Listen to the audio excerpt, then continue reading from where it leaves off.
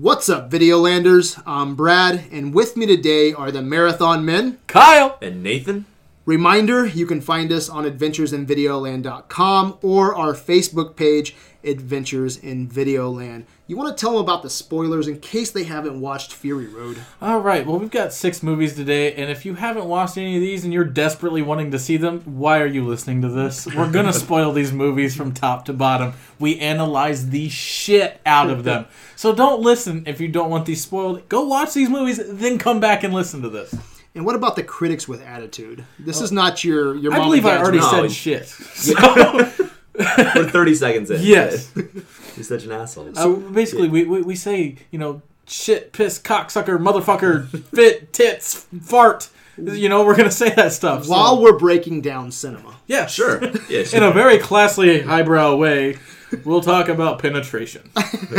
So welcome to the Marathon Golden Idols. With our marathons, we choose 5 to 6 movies from the same genre or director to view and compare. The various category winners are given Golden Idols, kind of like our version of the Oscars. This exercise has helped us understand filmmaking and change the way we watch movies. We use the marathon to examine and discuss films we've needed to see or haven't seen in a while. John Wick 2 releases next week, so we wanted to talk about the best action movies of all time. Kyle, what action movies did we marathon, and how do they stack up against each other? We watched 6 movies, and like Brad said, it's because of John Wick. John Wick 2, actually. And so we broke down 6 movies that were heavily thought of and well-regarded in the action genre. Right. We did cut things out like martial arts films, so we can specify those later. We cut out things like action movies. You're not going to see a Rocky here. And then we took movies that, really are great action movies, but also fall into other categories. We talked about First Blood, but we're like, man, there's so much drama in that. Is that more of a drama or an action? I got vetoed. Yeah. We kicked Brad's fucking nomination for that out. So here are the 6 movies that we did and how they stack up with one another. We have Die Hard with 92% on Rotten Tomatoes and 8.2 on IMDb. The death total in that movie, kills in that movie, 20. Okay. That's going to be our lowest 20. total. Okay. All right. Our second movie, we decided we needed to get a John Woo movie in here. Why? Because John Woo, when you think action, he's probably one of the top action. Probably one of the top action guys of all time, right? Yeah. I really pushed for this one, and it's hard boiled. 94% on Rotten Tomatoes, 7.9 on IMDb. Death total in this movie? It's got to be over 300. 307. Oh my god, that's insane. Fucking insane. According to KillCount.com, it is the 3rd highest kill count in a movie of all time. Wow. Our third movie is a modern classic, Mad Max Fury Road. At 97%, it's going to be our highest on Rotten Tomatoes, 8.1% on IMDb. And many would say this is the best action movie of the 21st century. Possibly. Sure. And that death total for that one, 114 people die on screen in Mad Max Fury Road. Wow, I would not have... Do you think that's low or high? Low. I think it's low. Yeah, really? I did not see that. Did you see those deaths? Did you feel like there was that many kills? Oh no! I said I thought it was low. I think it's high. Okay. I feel like you think there's I less feel than like not that many people die. Yeah, that's what I feel. Right. Maybe like when a car blows up, these are professionals. There's probably 3 guys in there. Yeah. Professionals from KillCount.com. Sure. So, our fourth movie is a sci-fi classic in the modern era.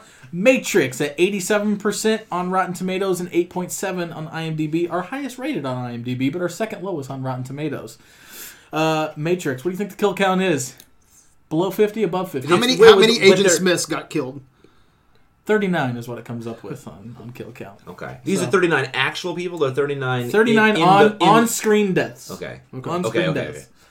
Our fifth movie is another Taiwanese movie. Well, not another, but a Taiwanese movie named Raid Redemption. 85%. That's going to be our lowest on Rotten Tomatoes. And 7.6% on IMDb. Also our lowest. There is a lot of deaths in this one. 121. Quite a bit. I feel that. I feel the carnage. You see that one. There's a lot of killing on screen in that one. And then our final is the James Cameron classic, Terminator 2 Judgment Day, better than the original.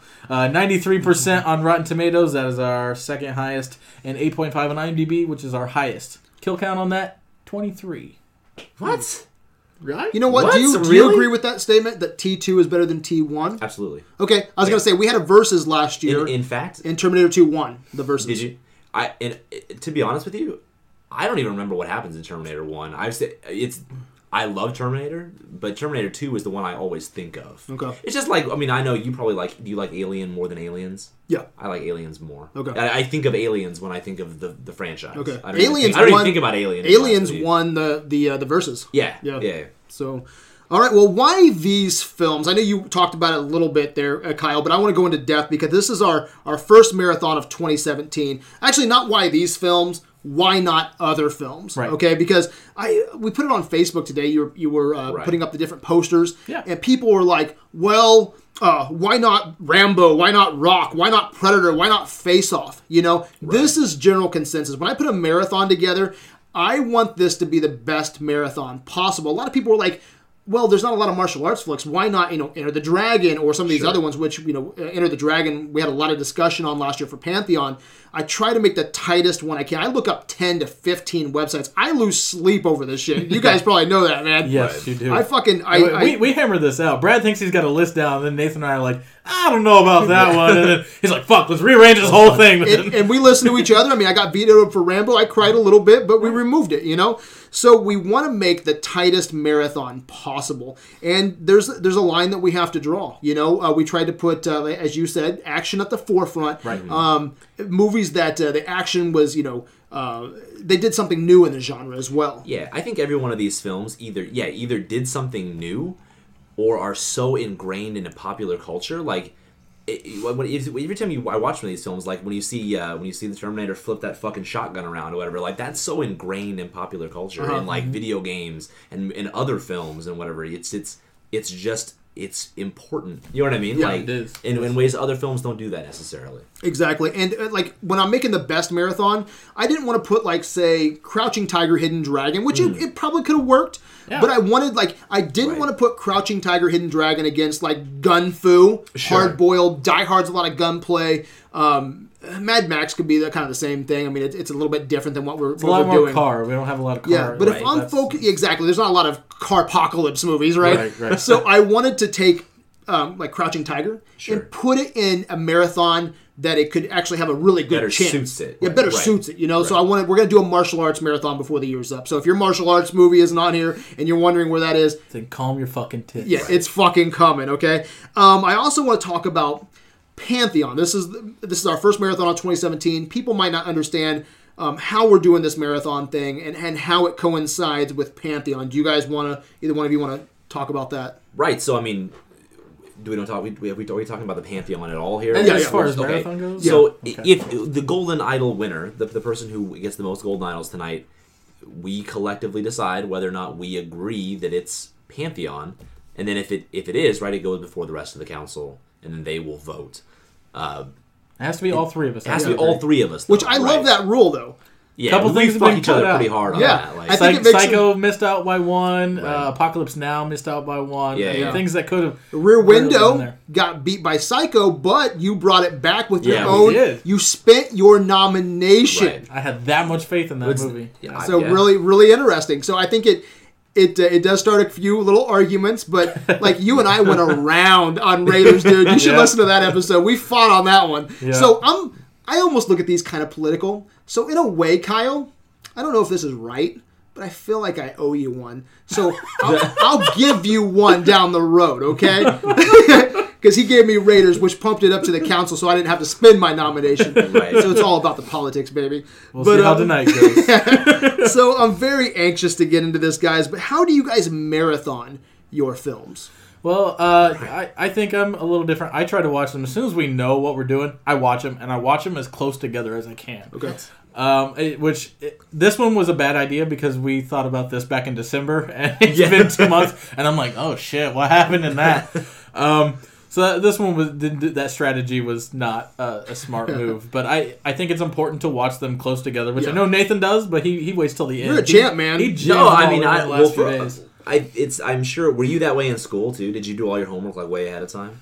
For the most part. See, that's fucking. I do my shit the last fucking second. Like, I would stay up all fucking night writing my fucking term paper in. Like, I'm exactly the same way with marathons. I don't do shit until I've got like 5 days left. He doesn't shave. He doesn't eat. He doesn't fuck. I don't do shit. Do anything, bro.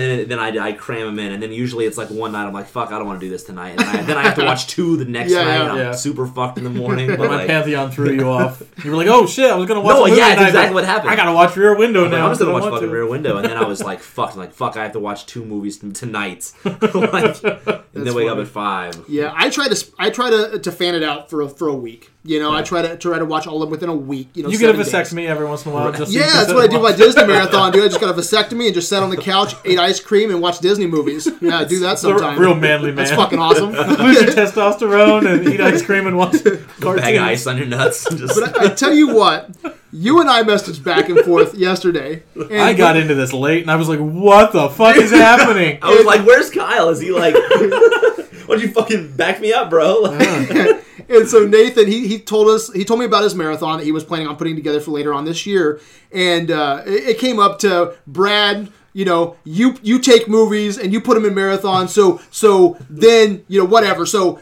you're biased, right? No, you biased fuck is what you said. No, you accused me of putting a film in that I was biased toward, Uh-huh. and I was like, oh, and you've never fucking put Exactly. a film in. Like, Yeah. So I'm gonna give every fucking You're award to the both thing. wrong, Like, right? So what I try to do, and I honestly, like when I created marathons, I want to know, because like I said at the beginning of this, we do this as an exercise. Yeah, we do. I Right. want to know what the best fucking movie is in its genre, you know? Right. And yeah, I have biased opinions, probably. We all have, we're all, watch these movies, loved them as kids, whatever. We all have different levels of nostalgia for different things sure. that are going to factor no matter Exactly, what you no do. matter what. But when I sit down, when we do a marathon, like we said earlier, we try to do it by Rotten Tomatoes scores as a gauge, or we take, what other people have said or general consensus.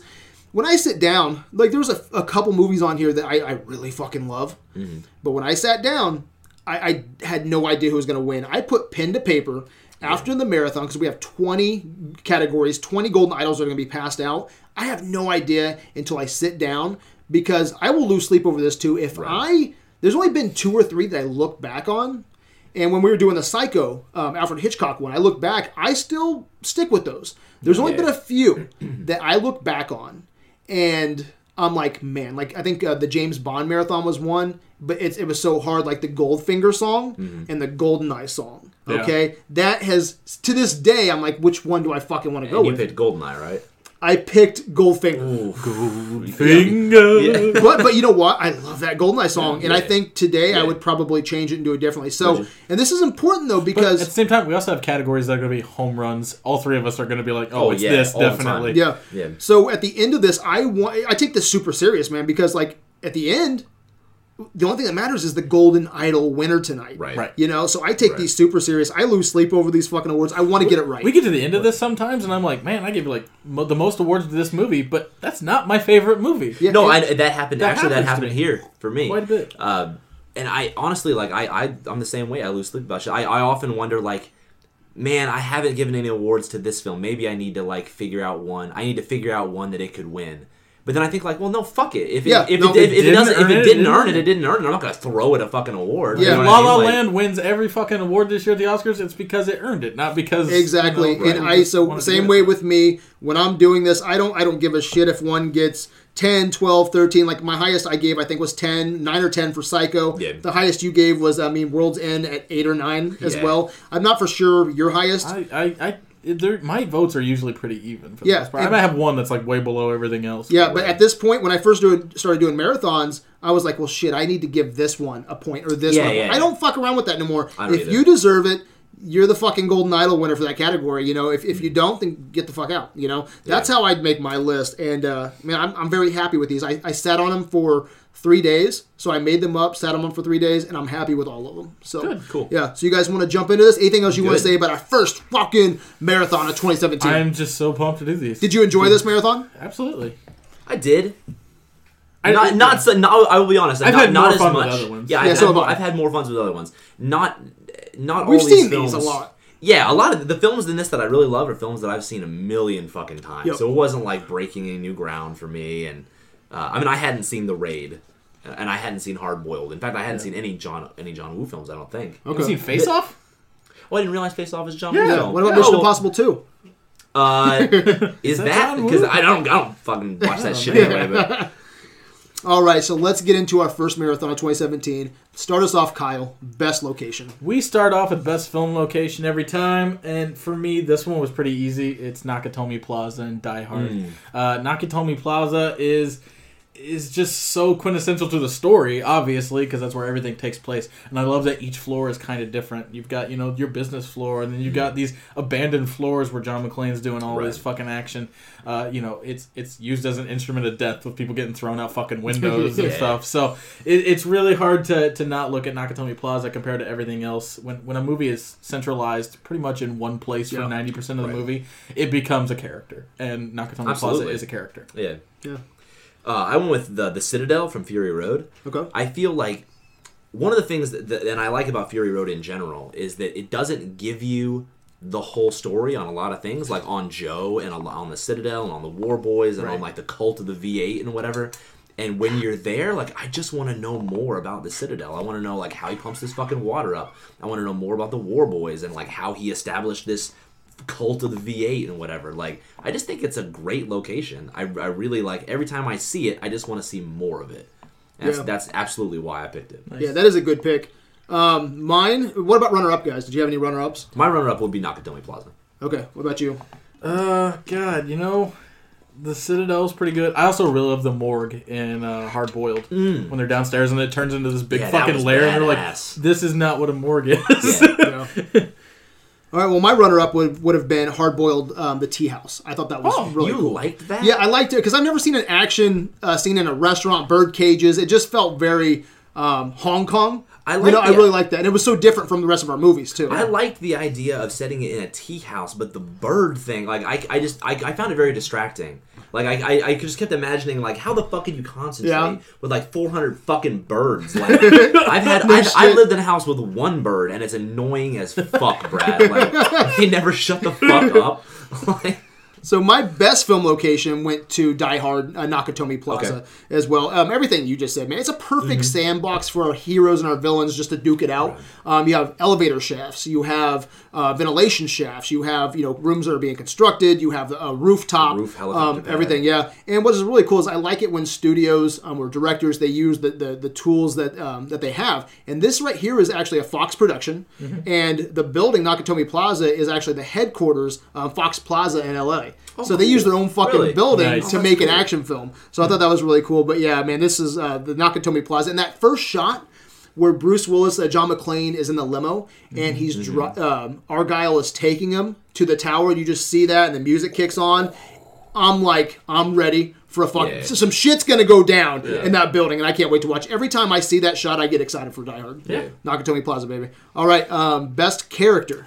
Best character for me, this one was kind of tough because there are a lot of great characters. I wobbled back and forth between these two, between John McClane and Furiosa, but I landed on Furiosa. Wow. And I went Furiosa because I think her backstory is much better than McClane's, and I love this story of this person who was a little girl, got ripped from her home, and now is kind of this slave to this just evil fucking monarch in a wasteland, and works her way up to being like his number two, and then fucking totally backstabs him for the right reasons to get all these women that are being like abused constantly and raped all the time out and to safe haven. She's a total badass. And when you break down the looks of all these like characters in these movies, maybe other than Terminator and Terminator 2, I think she has this really iconic look to her. Iconic look, yeah. And I think it's still, a fairly recent movie, but I think as time passes on, we're going to see this, this black eye makeup over someone's face and, missing an arm and all that kind of shit. Looking really fucking badass, shaved head. Yeah. I had Furiosa, I scratched it out. and then on the way over here, I was like, you know what, man, like, the more I think about it, the more I think Immortan Joe is actually a cooler character. Oh. Like, I remember when I first started hearing about Fury Road, and you would just see the promo shots of Immortan Joe. All I wanted to know more about the character, and that's even though I've seen the film a million times now, I still want to know more about Immortan Joe and like how did he come to be this fucking warlord? You know what I mean? And like he's got fucking everything. He's got girls hooked up to fucking milk tanks and shit, and he's got he's the Darth Vader of the apocalypse. Yeah, he's a really interesting character, man. Like, and how did he establish this like war boy cult that like fucking worships him and shit? Like I like Colonel Kurtz in Apocalypse Now. In Apocalypse Now, and it's kind of the same. It's like, what if Kurtz just kept fucking going? Yeah. You know what I mean? He'd be Like, what if he Immortan Joe. just kept fucking going? He'd be a Morton That's a Joe. great like, analogy. and I like it for that reason, man. He's really cool. My best character is John McClane, Die Hard, and whenever I'm talking action movies, or action characters, there's, for me anyway, in my opinion, there's John McClane, and then there's everyone else, man. Mm-hmm. Everything he's done for this character, from the wife beater to his witty attitude, his foul mouth, his wisecracking. This character is just so iconic, so awesome. And John McClane, man, he's just he's smart too. He's the original Maverick, man. Yeah. He thinks on his feet. He does so many smart things in this movie that I think when you go back, I mean, writing the people's names down on his hand, trying to figure out what's going on, throwing that guy out the window to get the cops' attention. There's so much good stuff. Trying to find the detonators. John McClane is just such a badass character. Yeah, he when is. I think action, it's John McClane, man. Absolutely. Yeah. All right, what about you, man? Let's go for.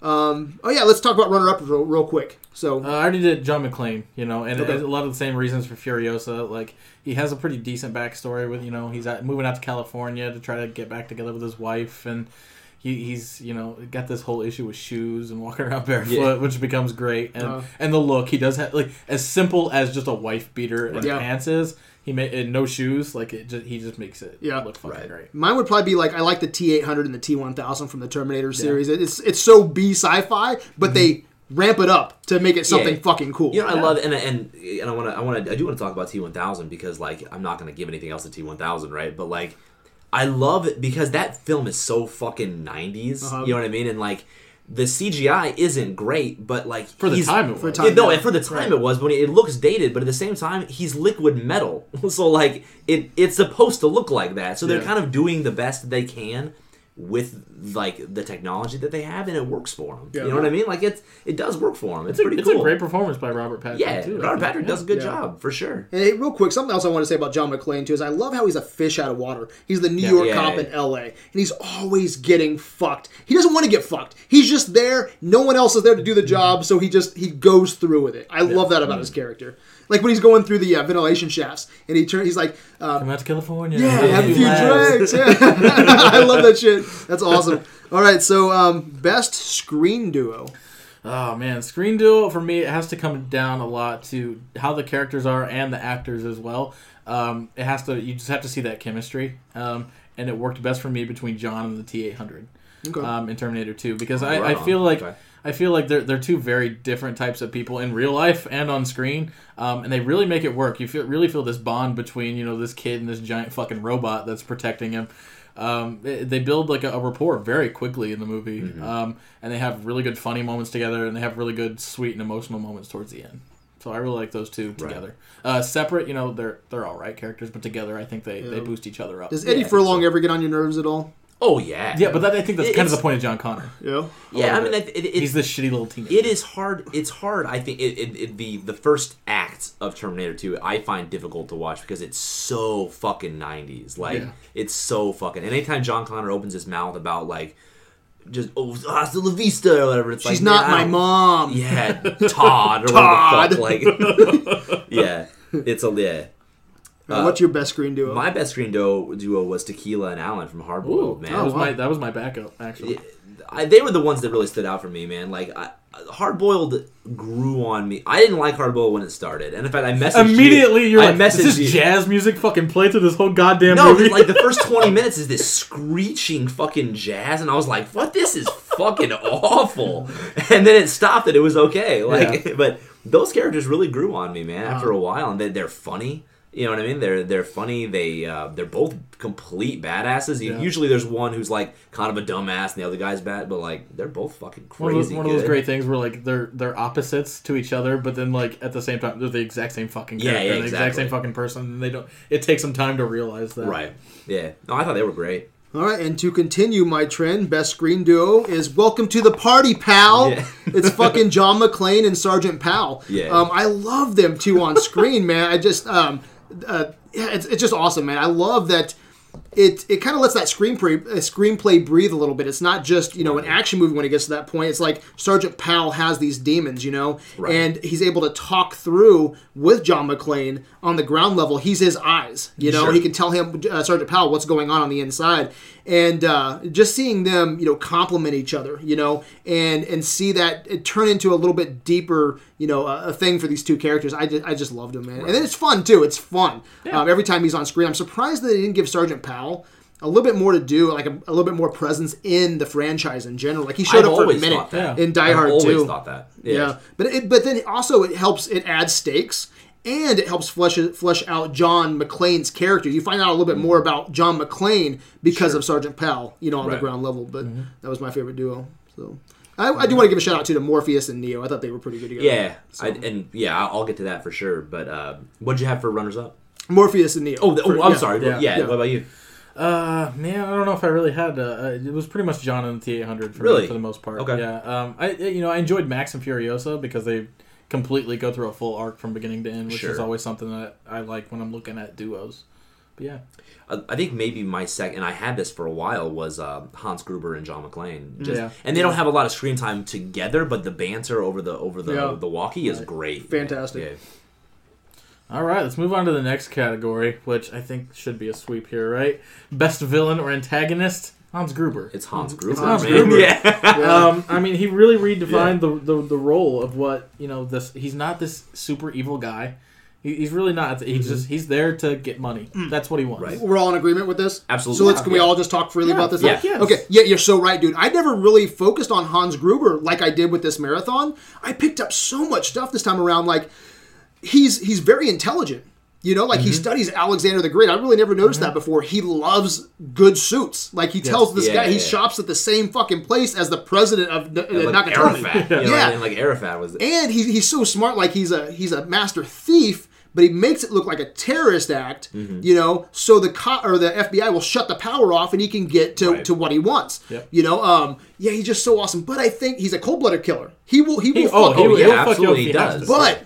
I think that he can be reasoned with. Like, I love... one of my favorite scenes with Hans Gruber's Gennaro comes in, right? Yeah. And she goes, okay, when you shot my boss, you kind of put me in charge. I have a pregnant woman. I want to move her to a sofa. And if you want it to get messy, you need to start organizing some trips to the bathroom. Right. And he goes... He says no. No. But yeah. But I'll have a sofa brought out to you. Right. Is that okay? I love that he's not just a dick. He's like, he's fuck you. Put the pregnant lady on the rock. But he's like, no. I think if he would have survived this, if he would have got away with this heist, he would not have cut any of his guys out. Yeah. He would have made sure that they are all taken care of, and then they would go their own separate ways. Right. Absolutely. Yeah, I thought he was a fantastic villain. He is. Yeah. In fact, it's been a while ago. I was listening to Bob and Tom on the way to work, and they quoted Die Hard. They said something like the benefits of a classical education, like the Alexander the Great quote. Yeah. And they started talking about how he's one of the best villains in cinema, and I was like, he fucking really is, though. Yeah, he is. You know what I mean? Like, he's just an amazing villain. You already mentioned everything, but the more I watch this, he's almost the main character of the film. Like, you spend more time with him almost than you do with John. I like when he bumps into John McClane, too. Well, that's what I'm saying, because, like, usually that is the hero's story arc, where they run into the bad guy and they pretend they're not the hero. Right. But he's the bad guy pretending he's not the bad guy, and using his intellect to pull up a name, and he's like, I'm Clay. Right, and he's looking at the board, and he sees, like, oh, God, don't kill me, you're one of them. Terrible fucking American accent in that part, though. Yeah. Other than that scene is fucking great, and that also elevates John McClane, where he gives him the gun, but he doesn't keep it loaded. Yeah, because everyone's like, that's a great smart villain, but on this other hand, our hero is fucking smart too, because I don't think John McClane knows for sure he's 50-50 on this guy. He's smart enough not to trust him, Right. And he was like, here's the gun, I'm gonna bait you. I'm gonna see who you are. And then he starts talking, in that fucking walkie-talkie. He's like, oh, you think I'm fucking stupid? Yeah. I love it, man. Yeah. So great. Yeah. All right, go ahead. Where's that take us next? Best hero, protagonist. Is this another sweep? For me, it is John McClane. It's John McClane. Yeah, John McClane. And the reasons that he was my backup for character. The best hero brings it up a little bit because he's someone who's in a situation that he doesn't want to be in. That's always a defining thing. I've said it countless times when we do this category in movies. It's a person who's not in a situation that they want to be in, but they elevate their own heroism to meet what they need to survive and to help other people. And that's exactly what he does in this movie. You know, and sometimes... Well, go ahead. Yours is... No, yeah, for this, we've talked already a lot about John McClane, and I agree with everything you said. He's fucking smart. He doesn't have to do any of the things that he does, but he does it anyway. Yeah. He's just a great fucking character. Yeah, and like sometimes when I'm doing best hero or best villain, sometimes I try, you know, like what was it? They Live. You know, yeah. I really kind of like talked about, but sometimes the hero is so good, like. It speaks for itself. It speaks for itself, and sometimes like you have Furiosa, which is a great hero. I mean, she's delivering people from the sex trade, right. You know. Right. So she was my backup. Yeah, I mean that's a great hero. I think she's probably doing something maybe a little bit more heroic. I don't know, but there's so much flavor with John McClane, man. In my notes here, I put he's the action hero. He saves the hostages. He stops the bad guy, and he helped bring some meaning back to Sergeant Powell's life. You know, right? And he's trying to work on his marriage too, man. Right. You know, but yeah, he's for the same reasons that I gave best character to is a lot of the reasons I gave best hero in this case. So yeah, John McClane's badass. All right, best kill. I'm interested in what you guys go with. There's some good kills, man. Some good kills. I mean, if we added all these up, Jesus, it's like there's like almost 600 deaths between all these movies. It was really hard to narrow down one, and I ultimately went just The Raid, and I just went with In General. I was asking if I could do that. Because there's so many deaths in this movie, and there's a lot of really cool, innovative. They rack up quick. I think some of my favorites are Rama the main bad guy, when he just fucking lines people up and he's just shooting them. Yeah. And he runs out of bullets for the last guy, and he's like, "Oh well, I guess I'm not gonna shoot you today." And then gets a hammer and just beats his fucking skull in. Or the one where they break through the door and then it's just the wood shard from the bottom of the door and they just fucking shove that guy's throat down on it. There's the whole knife fight scene in the hallway, like so good, just full of fucking great kills. But yeah, I went Raid just because overall it was fucking awesome to watch all those deaths. I keep coming back to Fury Road because I love the mythology that they build. I think that this is one of the most well constructed worlds, and Mad Max has been a labor of love for George Miller for a very long time, and I think you really see it in Fury Road, and it's just so well constructed. And part of what I love are just the War Boys and how they're just absolutely willing to give their lives for Immortan Joe. They think that he holds the sun and that he's gonna carry them to Valhalla and shit, and they'll just fucking kill themselves for him. Mediocre. So when this War Boy is on the back of the rig and he gets shot, and he's spraying his fucking teeth with chrome or whatever, and everyone else is like, "Witness!" And he fucking jumps off the back of that thing and then pikes this car and blows it up. That's fucking badass. Yeah. There's so many. You're right. There's so many deaths throughout all this whole marathon, but every time they yell "witness" and something blows up, I just have a big fucking smile on my face. I can't help but absolutely love that. It's great. That just triggers my thought, though. I love that scene though, where he's like, "Immortan Joe, I can climb this tanker. I'll stab her, or shoot her, whatever. Shake her in the back. I'll shake her in the back. He's like, kill her or whatever." And he gets up there, and the moment he gets up, he just fucking falls off. He's like, mediocre. For the longest time, that was an award for Adventures in Videoland. Was the mediocre award.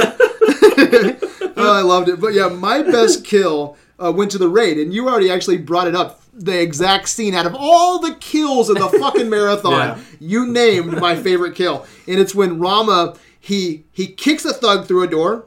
He turns around, grabs another thug, jumps fucking backwards, and slams his throat through the fucking door frame. See, I didn't like that. It's the sickest shit I've ever seen, man. See, I didn't really like that. Really, I was like, it looked really unnatural to me. It looked at me, and maybe they didn't even use a wire, but it looked in me like this is fucking badass choreography. Whoa, he just got janked by a wire. He's it just looked weird. I loved it, dude. It was so awesome. But another great kill from Raid 2 was when one of the SWAT guys is taking on Mad Dog. And they're in the hallway, so all this chaos is going on. And Mad Dog has a gun, the other guy has a knife, and he's like, no. We're going to stop this right now. I'm going to put my gun away. We're going to go in this apartment building, and we're going to go one-on-one. just because I like to fucking fight. Yeah. That was so cool. I love that whole fight and the kill ultimately leading to, the Right. SWAT guy getting killed. But I went with Ray with Rama kicks, throws the door through a guy's fucking throat. But I want to give a shout out real quick to Sergeant Powell killing Carl. Oh yeah, That's pretty That cool. was a great kill. redemptive moment. Yeah, Like, and then Morton Joe's face rip. That was fake. Yeah. That was pretty And Sergeant Powell's off-screen kill of a 13-year-old. Great kill, buddy. I killed a 13-year-old boy. GG. One of my what the fuck moments. Yeah, if this was made in 2017, it'd be Sergeant Powell would be white and he would shoot a black kid probably. Right, of course. That's how it would go. Yeah. Okay, what the fuck? This is like one of our favorites. All right, This what the is- fucks yeah. is always fun. Should we keep it? Should we limit this? We should. Yeah. Let's do 3. let's do our winner and then like our backup. Okay, All right, because we usually talk way too long. In this an section. hour on what the fuck. Yeah. What is this? What is this category? This does- category is like moments either in the film or something about the film that really makes you go like, what the fuck? Like either Yeah. because it's so bad or it's so fucking cool. Uh-huh. Yeah. Like one of those two aspects. My winner comes from Hard Boiled, and these points don't count towards our end totals Yeah. if you're keeping track at home. It's so hard to do two. Mine comes from Hard Boiled, and it's the elevator scene. Uh-huh. All right, you guys know this scene. So they do this fucking massive kill in this like lobby area, and then they get into an elevator, and it just gets quiet, and they're having this nice little conversation. The door opens, and they go fucking nuts again in this room full of guys. That's the same location. That elevator doesn't move, and it's a 20-second moment, and it's you see that area, and the doors close, and then a crew goes fucking nuts to make it look like a completely different floor. Yeah? Yeah, Okay. it's the exact same room, but they just had people come in, pull shit out, and put new Really? stuff in. That's cool. Okay. And that's fucking crazy. That's cool. My second what the fuck is from Mad Max Fury Road. You know how much film they actually shot for this movie? 470 hours. Jesus. Wow. Hours. It took them 3 months to edit, top to bottom. Man, 400 hours. Yeah, That's Jesus. nuts, man. that's fucking insane. That's like some Kubrick shit, man. They I know, basically right? shot this movie like you're looking at mostly like 10 to 1. So usually it'd be about 200 hours for a Sure. movie that's 2 hours long. That's some This is pantheon almost- editing. That's Right. almost 2.5 times more than that. That's Wow. insane. Yeah, that's crazy. Hey, real quick, did you guys, for best kill, did you guys see that moment in Hard Boiled where a guy's just in the back of a truck and the motorcycle goes in Rams him into the fucking crates. I was like, Jesus God Christ, damn. that was hard. I love some of the kills in Hard Boiled too. There's a lot. There's a 300, lot. 309. All right, well, what's your what the fuck? My fucking what the fuck was just the camera work on Raid, man. Like Really? Wow. it was fucking all over. And I don't mind shaky cam shit, Uh-huh. man. But this is like some fucking Muhammad Ali, Michael J. Fox Wow. tier shit. Like. I agree. I agree. I, with Really? you, I, totally. Yeah. honestly, Yeah. like, I found it very distracting. Like, and it wasn't even so much. There's two scenes in particular. I think one of them is that big fight scene where they all go into the room and they tip the refrigerator up and it's Yeah. that scene, but it's going like, I swear to God, Brad, like, I know that we're Uh-huh. recording this on sound, you can't, but it's like that's no, what the fucking camera's I just doing. came out like, of Blair Witch 2. no, and that Okay? also is terrible. I couldn't even see anything in Blair Witch 2. No, and I agree. That was Blur Witch 2 was fucking shit. But like, I couldn't fucking concentrate, man. And then it happened man. again when he was just having a conversation. I think it was with his brother later on. And they're just talking like you and I are talking. That fucking camera, dude, Really? is going all over the place. But, see, but dude, then there's some really smooth shots too, like when the snipers are in the fucking building and Right. it comes in right behind them. There's some beautiful setup shots. But you know, in that room where they're chopping through the fucking floor, Yeah. they didn't have a dolly to swoop down, so they actually took the camera, dropped it through the floor, handed it off to someone, and then they Yeah. moved around. Yeah. There's some really innovative And I shots in think this. you're right, and I feel like what they're going for is that like you're part of the team. You know what I mean? Like it's frantic and whatever, but I find it very distracting. Wow, I'm So- surprised with sometimes, that. sometimes it definitely works, and sometimes I think it hinders. See, the I movie. feel and it's no secret, like it didn't get a lot of my awards because, there's one, obviously here, Die Hard is so powerful for me.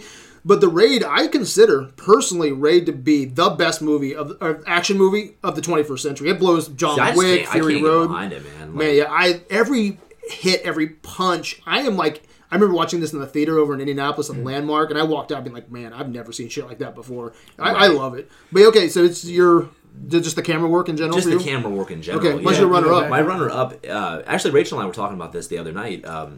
We were saying I was so glad that we saw Fury Road in the theater because it's so much bigger and louder and like it just when you watch things on the small screen, it doesn't have the same impact. You know Right. what I mean? But like we were talking about, you know, when the war band comes up and they're chasing the war rig, and like it's the first time you see like a Morton Joe's like Herald with the fucking guitar and the flame shooting out of it. Great. And I think we were both like, you know, I remember seeing that in theaters and thinking like, I don't know if that's the dumbest shit I've ever seen or if it's the fucking most badass thing I've ever seen. Yeah. And like it's, you know, it's like, That's I don't know right. what the fuck, man. That is awesome. You know?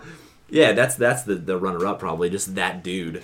Because I didn't expect there to be like this fucking dude, you know, wailing on a Gibson, fucking, you know. But it's awesome. Well, I had a lot of what the fucks, but So then there's the baby peeing on Tequila's pants and him calling him like fire a out. piss pot or whatever. Like, I'm surprised you didn't go with the poster that I put up for. That's a real poster where he's yeah, I know. Tequila's holding the baby. Yeah. He's in an outfit he doesn't wear at any other point in the movie. Yes. He's holding a shotgun in one hand and a baby in the other, and you're like, What? like all these things happen, but they don't all happen at the same time. He's like in an underground tunnel for some Right. reason. That's I was like an hour and a half into the film, and I was like, why is he holding the fucking baby on the poster, That's dude? funny, Like, dude. there's like a showdown at the maternity ward at the end. Like, okay. Okay, well, my what the fuck is I get caught with this at least once a year, and I try to do this once a year, and it never works for me, and it's fists with toes. Okay, Die Hard. Oh, yeah. So this yeah. businessman tells John McClane, he goes, I've been doing it for 9 years, and it's better than showering a hot cup of coffee. Yeah. You know? And John McClane goes to his room, and he starts balling up his toes into the carpet, and he loves that shit, too. He's like, oh, this is fucking badass. I watch this every Christmas, Yeah, okay? so do I. And I take off my fucking shoes every fucking... I'm So do like I. doing that for Yeah. like... It never fucking works. Do you get anything from it? I've never done it after I got off a plane, so maybe it does something in that context. But it Man. feels weird. Every time they talk about it on screen, I do it in my shoes. See, yeah, and it doesn't. It's never done anything for me. I'm just like, what the fuck It feels is everything weird, yeah. talking about in this? My runner up. Okay, let me. I only get two here, so I got to be strategic. So I'm going to ask you guys a question and then get to my runner up. Okay. All right. So I'm cheating a little bit. So does it ever bother you in Fury Road that he can't talk through his muzzle? Because like his muzzle clearly is not like shutting his mouth. Like it's kind of beveled over his chin. It comes straight down. Like if I have this over me right now, I can talk clearly, but he never says a fucking word until that comes off. I take it as that he doesn't want to talk. He has no reason to So say why does he start talking when he takes it? Because the only time he starts is right when that fucker comes off. I don't think that he can't do it.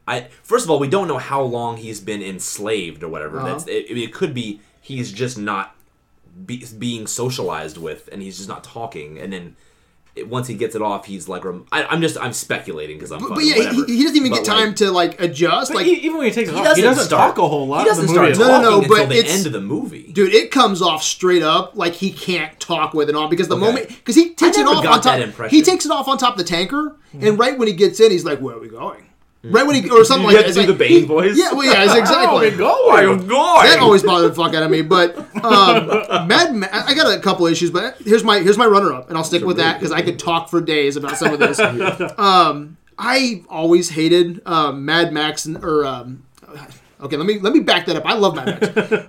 It's always bothered me that Max never gets injured in the fucking sandstorm. They are going at breakneck speeds. He's tied to this fucking thing that's going miles an hour through a fucking tornado. Yeah. If you can survive that, there's no fucking stakes. So I man. just watched this like 2 nights ago, and I knew that scene bothered you, and I watched it again. It still doesn't fucking bother me. You know what bothers? They don't like drive straight into the fucking twister, man. Dude, like okay, I don't give a fuck. You tie me to a goddamn. I'm not I don't care. saying it's You not tie implausible. You tie me to my fucking Kia, okay, and you go down the road 60 miles an hour through fucking rain, and I spin and I crash. I'm dead. At that point, to be fair, he's not tied to the fucking roof of the car at that point. He's on the back of the car trying to bust in through the window. Did you see his car? Yeah. His car.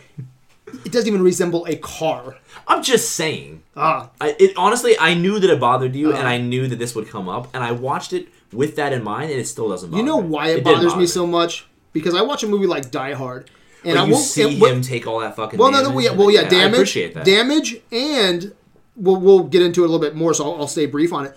But Die Hard, they take something important away from him in Die Hard, and it affects his character. I would have loved if fucking... Because, this is a Furiosa's movie. Do we all agree with that? Yeah, absolutely. And I have no problem with that, but if you're going to make it her movie, then why not injure Max in that fucking... Give him a broken fucking leg. Take something where, he can still be a hero, but take something away from him. And just... I think that would make him an even better action star in this movie if he had a broken arm or broken leg. I've always thought... I haven't always thought this, but we talked about this when we did the Feminist Road discussion. You brought it up, and I didn't agree with you at the time, but now I do agree with you. Max doesn't even need to be in this movie. No. He doesn't need to be there. Like, he's almost an afterthought. Yeah. So the fact that he's injured in the thing, I don't even think they fucking care because it's Furiosa's movie. The movie would be better if it were just like a Rogue One, a Star Wars story. Like, it's just set in the Mad Max universe and it's just Furiosa. Yeah, I agree 100%. There's no... But I love it for what it is. But I think it would be better if it were that. Yeah, it doesn't need to have Max at all. So I will stop with the what the fuck's there. Okay. Right. But yeah, usually in the past we've stuck on this for an hour. Yeah, So that's the best part. We go through like all of them. Usually. I'm so curious on this next one, guys. Best score and soundtrack. Where did you go? You know what? Most of these soundtracks were not good to me. Uh-huh. I was not into at least 4 of these. A lot of them had a good theme. Right. Yeah, they all kind of stuck to the theme. Die Hard not so much. That was a little all over the place. Are you kidding? Die Hard has some of the best. There's like fucking Run shit. DMC, and then it's just a bunch of other like. I think I mean, I didn't get my pick, but Die Hard, even the background, like it's the music is what sets it as what really like cements it as like a Christmas movie. Fuck yeah, you know what I mean? and I'll get there in a minute. Yeah.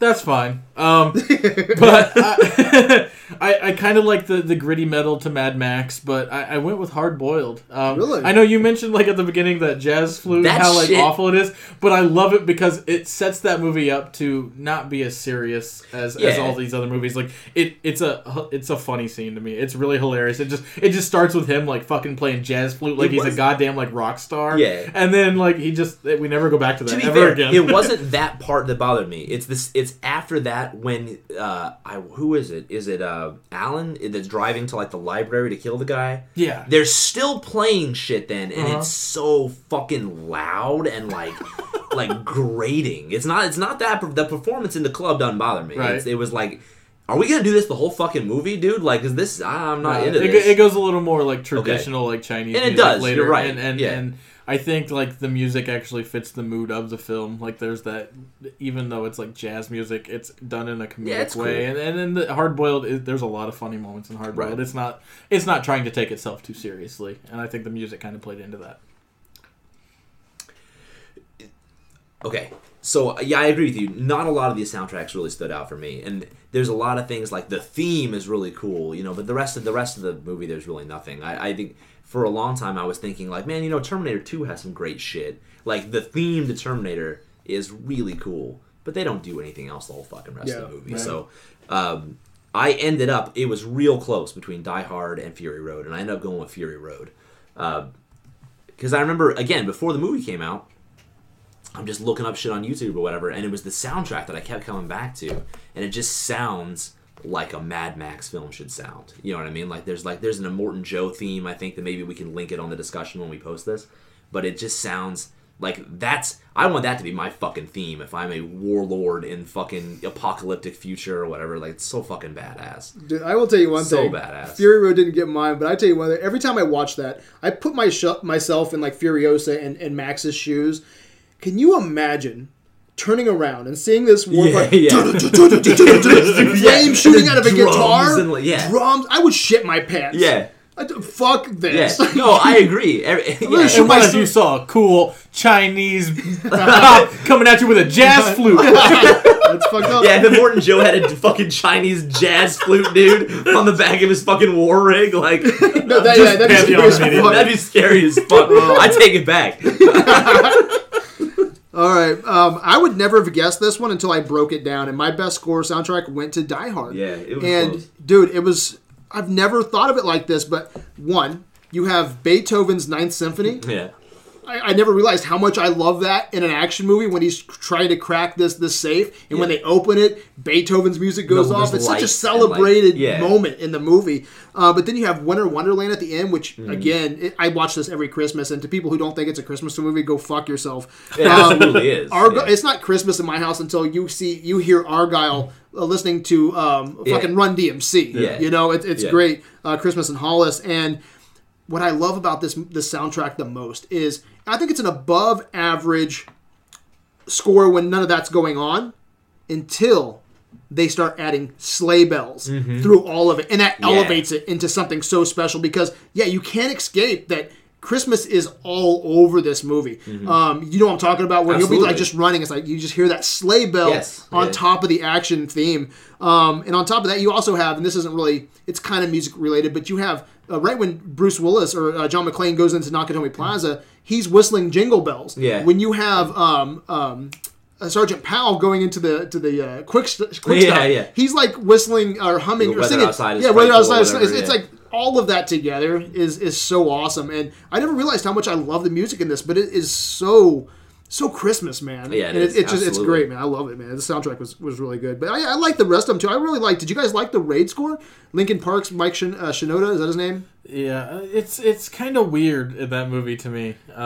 Like I would have preferred music that was, more traditional to, Taiwan. But see, like the director's not even Taiwan. He's not. He's American. Right. Yeah, well, he's British. Yeah, he's British, which is awesome. Though. I mean, this guy went to if you look at what he did, like he couldn't make like the kind of movie he wanted to in the UK or America because there's too much red tape. You can't throw people through fucking windows, So he goes over to wherever he made this movie. It's like, okay, we can kill stunt people. We can throw them through windows and stab them in the face, and no one cares. Yeah. Cool. Sounds great. Cool. Yeah, I like that soundtrack too. I thought that was really good. It brought some energy, but yeah, Die Hard was mine.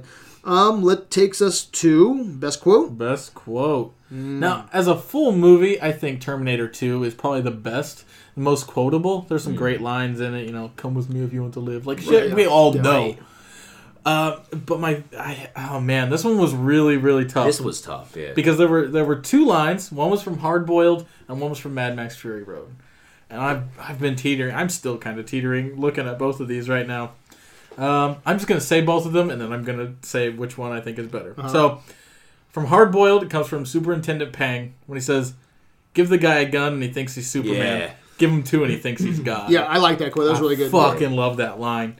And then Mad Max Fury Road comes from Immortan Joe when he's like over all these people like he's fucking Pope of the land, and he just goes, "Do not, my friends, become addicted to water. It will take hold of you and you will resent its absence." Like, how fucking evil is that? Like, don't drink water, you dumbasses, and they'll listen because they have to. Oh man, I originally wrote down Mad Max and Immortan Joe, but I'm switching it to Hard Boiled. I think that line is just so fucking great. Pang with that fucking great, like, give him two guns and he thinks he's God line is just badass. And really kind of describes Tequila, too. He's this guy who, like, thinks he's just fucking immortal, and especially with a gun in his hand. And he kind of is. No. So, yeah, I'm going hard-boiled. I changed it. Okay, so, yeah, I'm actually changing mine right now. Ooh. So the one that I had, this was really hard. I mean, this and Defining Moment were the last ones that I had. I had everything else done, and I just going over them over and over and over again. I'd take my break at work and going upstairs on my phone and just looking at quotes, and like I couldn't nail anything down. And I ended up going with, and this isn't what I picked. This is what I picked, but now I'm changing it. I ended up going with just Yippee-Ki-Yay, motherfucker, because it's just so iconic. It is. Yeah. But if I'm being honest, every time I hear the quote, and I posted it on AV right before I left. That's it's a good quote, with the bullet farmers chasing after him in the swamp or whatever, and he says, "I am the scales of justice, conductor of the choir of death. Sing, brother heckler." Like, that's fucking badass, man. Like, that shit is fucking cool. And it again, like, it's just like with the witness thing, like, I just find myself smiling when he's saying it because it's so fucking cool. So I'm changing it to that, but it was Yippee-Ki-Yay, motherfucker. But just for the really generic, like, it's so iconic. Every time I hear it, I think, oh yeah, fuck yeah, Yippee-Ki-Yay, motherfucker. Yeah, it's iconic for a reason. Die Hard this is the marathon that got my most, or one movie got my most awards. And I'm being completely honest with myself, though, man. I think it might be one of the greatest one-liners in movie history. Yeah. You have a loose cannon, killing your fucking guys. He puts draws or writes on a sweater, ho ho ho, now I have a machine gun, right? He's fucking with you left and right. You get him on the line, right? And you make a TV reference, right? Or a movie reference about John Wayne, right? This fucking loose cannon, okay, that you can't control. You don't know what this guy's about. He just tells you, yippee-ki-yay, motherfucker! It's like the coolest fucking thing you could ever tell a fucking terrorist, okay, that's trying to find you. Yippee-ki-yay, motherfucker. I fucking love that, man. It's like one of the coolest things you could say. Also, one of the best, like, dubbed over lines for television. Oh, I'm sure it is. Yippee-ki-yay, Mr. Falcon. There's no Mr. Falcon in the movie. Who the fuck is Mr. Falcon? I believe that's for number 2. In the first one, they changed it to Yippee-ki-yay, Melon Farmer. Jesus. What? Man. Can you just imagine? You're a villain. You're trying to do your thing, right? Your heist. Yeah. And someone says, yippee-ki-yay, motherfucker? It's fucking awesome. Yeah. All right, where's that? We move on to best screenplay after this. All right, let's do it. This was another kind of tough one for me. It was really hard. I had it down to 3. It took 3 of these movies. I had it down to Die Hard, Matrix, and Terminator 2. And I went with Matrix on this one because I think it's the most adventurous, and I think it's the one that if you went back and watched it, you're paying more attention to the movie than all of these other ones. And it's because of little things that they sprinkle in throughout the movie. Your Jesus allegories there or whatever, but it really is just a pretty solid story to begin with. And as we saw from the sequels, that it's absolute garbage when you're not thinking ahead. Sure. So they obviously spent a lot of time with it, Yeah. and I think they pretty much perfected what they were doing with that script. They did exactly what they wanted. How many times in real life you hear people say, I think I'm in the Matrix? You know, I feel like I'm in the fucking Matrix, you know? Right. It makes you think just about your life in general and, you know, what just the meaning of life, I think. There's some really interesting themes in it. It's funny, I didn't pick The Matrix, but, like, I do remember being, you know, whatever age I was when this movie came out, and, like, being in the car, I think with Josh, and just talking with Josh about, like, how the dude, like, thinking about what the next movie is going to be like. You know what I mean? This is really, like, where I remember discussing movies with people. And just, we had all these great ideas of where they could go with this. And I think it's in part because the screenplay is so fucking good. You want to know more about what's going to happen. They don't give you a whole lot of information. And it turns out they took it in a fucking shitty direction. The other 2 movies I don't care for at all. But The Matrix is one of my... It's one of those, like, guilty pleasure kind of movies, I think, really. Like, it's not a wonderful movie, but it's good, man. I went with Hard Boiled, actually, for my best screenplay. Oh, really? Yeah. I think there's a lot of movies that do the undercover cop thing. Like, we just watched The Departed, which, honestly, I didn't really care for. Really? I don't like Scorsese in general. But, like, Hard Boiled is fun, man. Hard Boiled has a good story. It takes you to some nice places. The characters have some depth. Like, it's not just this hard-boiled badass cop. He's also a jazz flautist or whatever. He's going through some weird relationship problem. You go from tea house gunfight to showdown at the maternity ward, and somehow in that is a cool story. It makes sense somehow that you get there. And yeah, I like it, man. It's good. It surprised me. Right on. My best screenplay was just like yours, Kyle. It's Matrix. It taps into philosophical, but it also gets into some religious ideas. I mean, it pays homage to everything from Plato to Alice in the Wonderland. You know, I think tying those kinds of stories or ideas, but also into a kung fu movie. Right. You know, and knowing, you know, it's past in those genres as well. So it's as dumb as you want it to be. But it's as deep as you want it to get, too. Yeah. You can just sit down and have a fun science fiction action movie, or you can learn a little bit about Plato and just about life and existence and things like that. So I think Matrix has a lot going for it in there. But, you know, I went with that one. But Die Hard was really fun, too. Like, I think it was really the first one that really set it, that I know of anyway, that set it in a building, and you had, like, some different themes going on. They set a That's why whenever there are action movies now, it's like, it's Die Hard on a plane, it's Die Hard on a bus, it's Die Hard, because Die Hard set that precedent. Yeah, exactly. And, I mean, there's some funny lines in this. I mean, when he's, like, trying to get the cops, you know, over, and they don't believe him, you know, and he's like, if you keep on doing this, we're gonna send someone down there. Somebody's like, "What do you think I'm doing? Trying to order a fucking pizza?" There's some really funny lines in this movie, and I think it's really witty. So on the written page, I'd be proud to write an action movie with this much wit, but that is smart at the same time. Yeah. But yeah, Matrix took it from me. All right, that brings us to best cinematography. This one came down to 2 movies to me. The others just weren't even a thought. The Matrix and Terminator 2 were really close, and I edged out The Matrix just because of how more innovative it was, how what they did in that movie with shots, bullet time, and things like that. Yes, they were not invented for The Matrix, but they were perfected for The Matrix. Bullet time and a lot of the wire work they do. And I went with that because you saw a trend of movies 4 years after that just tried to copy everything The Matrix did. And that's what it ultimately came down to. You didn't see a lot of people being liquid robots after Terminator 2. Right. So The Matrix, Bill Pope did the cinematography for it. It's really good fucking camera work. They do some really interesting shit with that movie. And again, like the way they utilize bullet time really kind of changed movies around that time and how we saw action films. Right. I'm amazed that you didn't pick Fury Road. Really? It's such a no-brainer to me. Like, oh, wow. they I can't stand to look at that movie. Really? Yeah, it's oversaturated. Well, you said this you said this last time we were talking about it. The color palette. You said it was bad.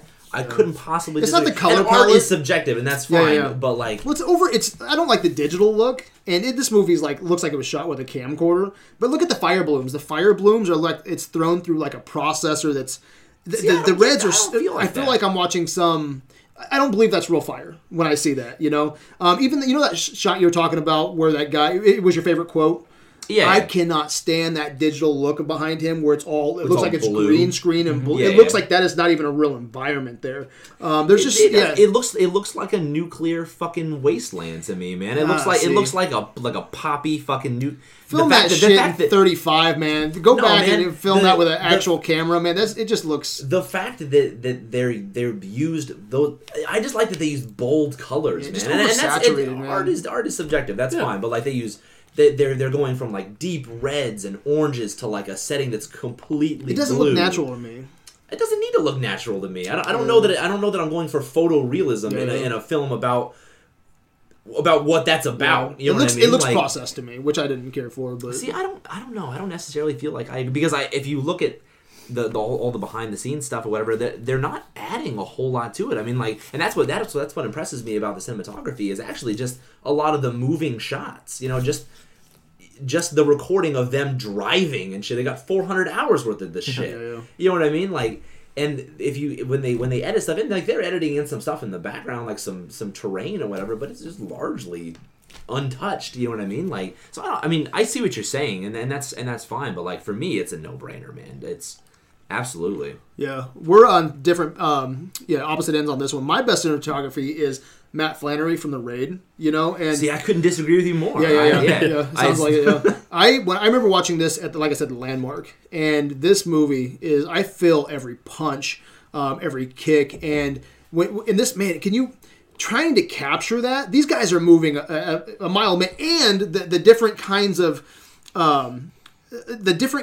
action beats that are taking place. Oh, I just love it. And then just knowing the behind the scenes production of this movie of how they didn't have certain rigs and they had to drop a camera down, pass it to someone else and flip it. Almost like I think it was you call it posted La La Land, where they're doing the flip. Where it's dancing. You see Ryan Gosling on a piano, watch, and then they're moving the camera over, and you see Emma Stone dancing. Bam, back to Ryan Gosling. It's just the director like tapping the cameraman on the shoulder, and like it's the same thing, dude. Go back camera. And watch the camera work for try to look up some behind the scenes. Like they're literally they have someone like holding. Indonesian guy by the legs, dropping it through, and then handing it off to someone else, and then they flip it around, to get that action scene. But yeah, I feel every kick, every punch. I think there's so much energy, and I actually like the gritty look to this movie. It's like a blue, cold steel look. It's so boring to me. Like we said, what's the color palette is like gray, blue, black, white. Yeah. And you're right. If that's what you like, that's cool. But I don't like that. Yeah, and that's that got mine for sure. I just thought it, and it's filmed with style. Like when like I was talking about the snipers and they're taking out the SWAT. there's like with the music, and then that it comes up, just looms behind him, so it's not fast with that music, and then you have other shots that are so focused on the action, but the style never trumps the action, I don't think, which I think it's so hard to film this kind of action movie when it's not, like you said, best action, or best kill, I think is what, it's like, can I just pick all of Raid? Yeah. You know how hard it is to make that shit look believable with a fucking camera? Yeah, and I'm with you on that. I mean, I appreciate, a lot of times, especially with actors, and it works when you have like savant, like masters or whatever, when they're actual martial artists and not just actors. But too often, I hate this, where the camera is so fucking close to somebody when they're fighting. Like, you just get you can't fucking see what's going on. They're trying to make it look fast and hard, but like... The fight I really hate in that movie is Mad Dog, like the little guy who's just a total badass, and he's taking on two people at once. Like it's like someone just set the camera on the floor and was like, let's just have these guys go. Like that one's really bad. It's just low angle, and you don't get to see like the action that's really happening between these three guys. I will say, and I the choreography in that film is great. Some of the best I've ever amazing. seen, and I'm not taking away from that at all. But it also it goes on for so long. Like some of these fights. Like, they're getting the fucking shit kicked out of them. And it gets to the point where I just don't believe that you would still be doing it. Yeah. Like, it's just like you were saying, like, I wish Max would have got fucked up. Like, when does Rama get fucked up? That dude takes more shots to the head than fucking Rocky, man. Yeah. Like, you know what I mean? And he's nothing. Yeah. And something else I love about this too is this is a survival horror film, is what this is. Man. This is the straight survival horror 101.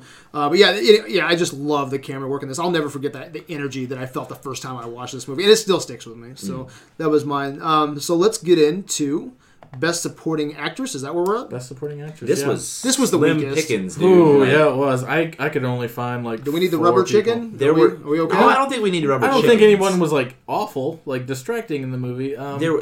I just went with Gloria Foster as the Oracle in Matrix, because she really has like the biggest role for a woman in a supporting role, and she does a good job. She has a kind face. Yeah, she like it's not that she's like overly amazing. You know, if there was any other movie that had anyone even slightly good, it would have taken it easily. But of the other people, like, there's not a whole lot of screen time for women in any of these movies. There were plenty, but they were actresses and not supporting. Yeah, they were not supporting. They were absolutely actresses. We definitely. I wanted to cheat. I messaged you guys and asked if I could use Linda Hamilton so I could. She's not a supporting actress. Just so I could give Charlize Theron and Linda Hamilton something. Yeah. Well, that's the. Okay. So what's your best supporting? I had Bonnie Bedelia, who plays Holly McClane, Holly Gennaro, or whatever. Okay. Again, it's not like she does anything amazing, but she's serviceable in her role. And unfortunately, that's the best you're going to get, a supporting actress in an action marathon. Yeah. This was the worst category for me as well. I went with Gloria Foster for Matrix as well. Did you really? Yeah, and that was I guess she was in Matrix 1 and then 2, and then she died, and then they had to recast her for Matrix 3. They did recast her, yeah. Yeah, but this was one, I felt kind of bad for this one because I felt it was tacked on for me. I had to give something, so I gave it to her. But I liked her in it. I liked her quite a bit. So, all right. So where are you going with Best Supporting Actor? Best Supporting Actor. I'm going with the person who had probably the greatest on-screen debut of all time, and that's Alan Rickman as Hans Gruber. Okay, that was his first role in the movie. On-screen debut. His first movie was Die Hard. That's cool. He was a theater actor for a long time, obviously, but he had never been on screen until Die Hard. I agree. I would consider my only objection is that I consider him. I don't consider him a supporting actor necessarily. He's almost the main character of the film as far as I'm concerned. You spend so much time with him. But no, for me, it's Hans Gruber. I mean, things we went over earlier with him being like just the most iconic. He took villainry to a different level. He took it to an intellectual place instead of a physically imposing place. And you saw a lot of people following that trend afterwards. So just redefining the type, being so unique at who he was, and being the first time on screen, giving to me a what the fuck moment. the greatest first film performance of all time. Wow, yeah, that's incredible. I went with Lawrence Fishburne as Morpheus. I think he's the definitive supporting actor in this series. I mean, he is there to support Neo the entire way through. I mean, he's there to discover you. He's there to train you. He's there to give his life for you. You know, and he's just, I mean, he's always there giving him support and giving him everything that he needs so that Neo believes in himself. And he's a fucking badass. So, Cool look. Those tiny little, mirror shades. Yeah. Oh yeah, yeah, absolutely. I love the supporting category because it's like, their job, man, is to support that cast. Right. My favorite villain, obviously, was Hans Gruber, but I feel that, my favorite villain was Hans Gruber, but for my supporting actor, I could have went that route, and I like how you, talked about that. That's fantastic. That was his first role, but man, for me, I went with Robert Patrick from Terminator 2. I love Really? how, yeah. Wow. That was my runner-up. Yeah, and the Really? reason Yeah, for I that loved is him in because you have a badass like Schwarzenegger. He already played the villain, right? How do you top that? And for this guy to come in, You're not going to go out and find a guy like massively bigger than Arnold Schwarzenegger. no, So you have to go the opposite change route. the script and go with someone who probably if you saw him out in public is not that intimidating, but his presence on screen is awesome. It's an iconic performance. He's scary as He does fuck. that wonderful thing where he's talking to people that aren't in his way. Yeah. Like when he's like pretending to be a cop to the other cops, he's just this normal, like average guy. Yeah. I'm just your total normal guy. And then when it's John Connor mode, it's fucking Right. cold And dead stares. and He has that run. Oh It's god, it's the that way his fucking- hands are, Yeah. so fucking And cool. his performance there is one of the bigger reasons that this is one of the greatest sequels of all Yeah. time. Yes. For his casting alone. So Absolutely. Robert Patrick. That takes and I runner up real quick. I did like Reginald Vell Johnson. Oh which yeah, was- I thought that's where you were gonna go with Yeah, it. that's Does where that guy ever not play a cop?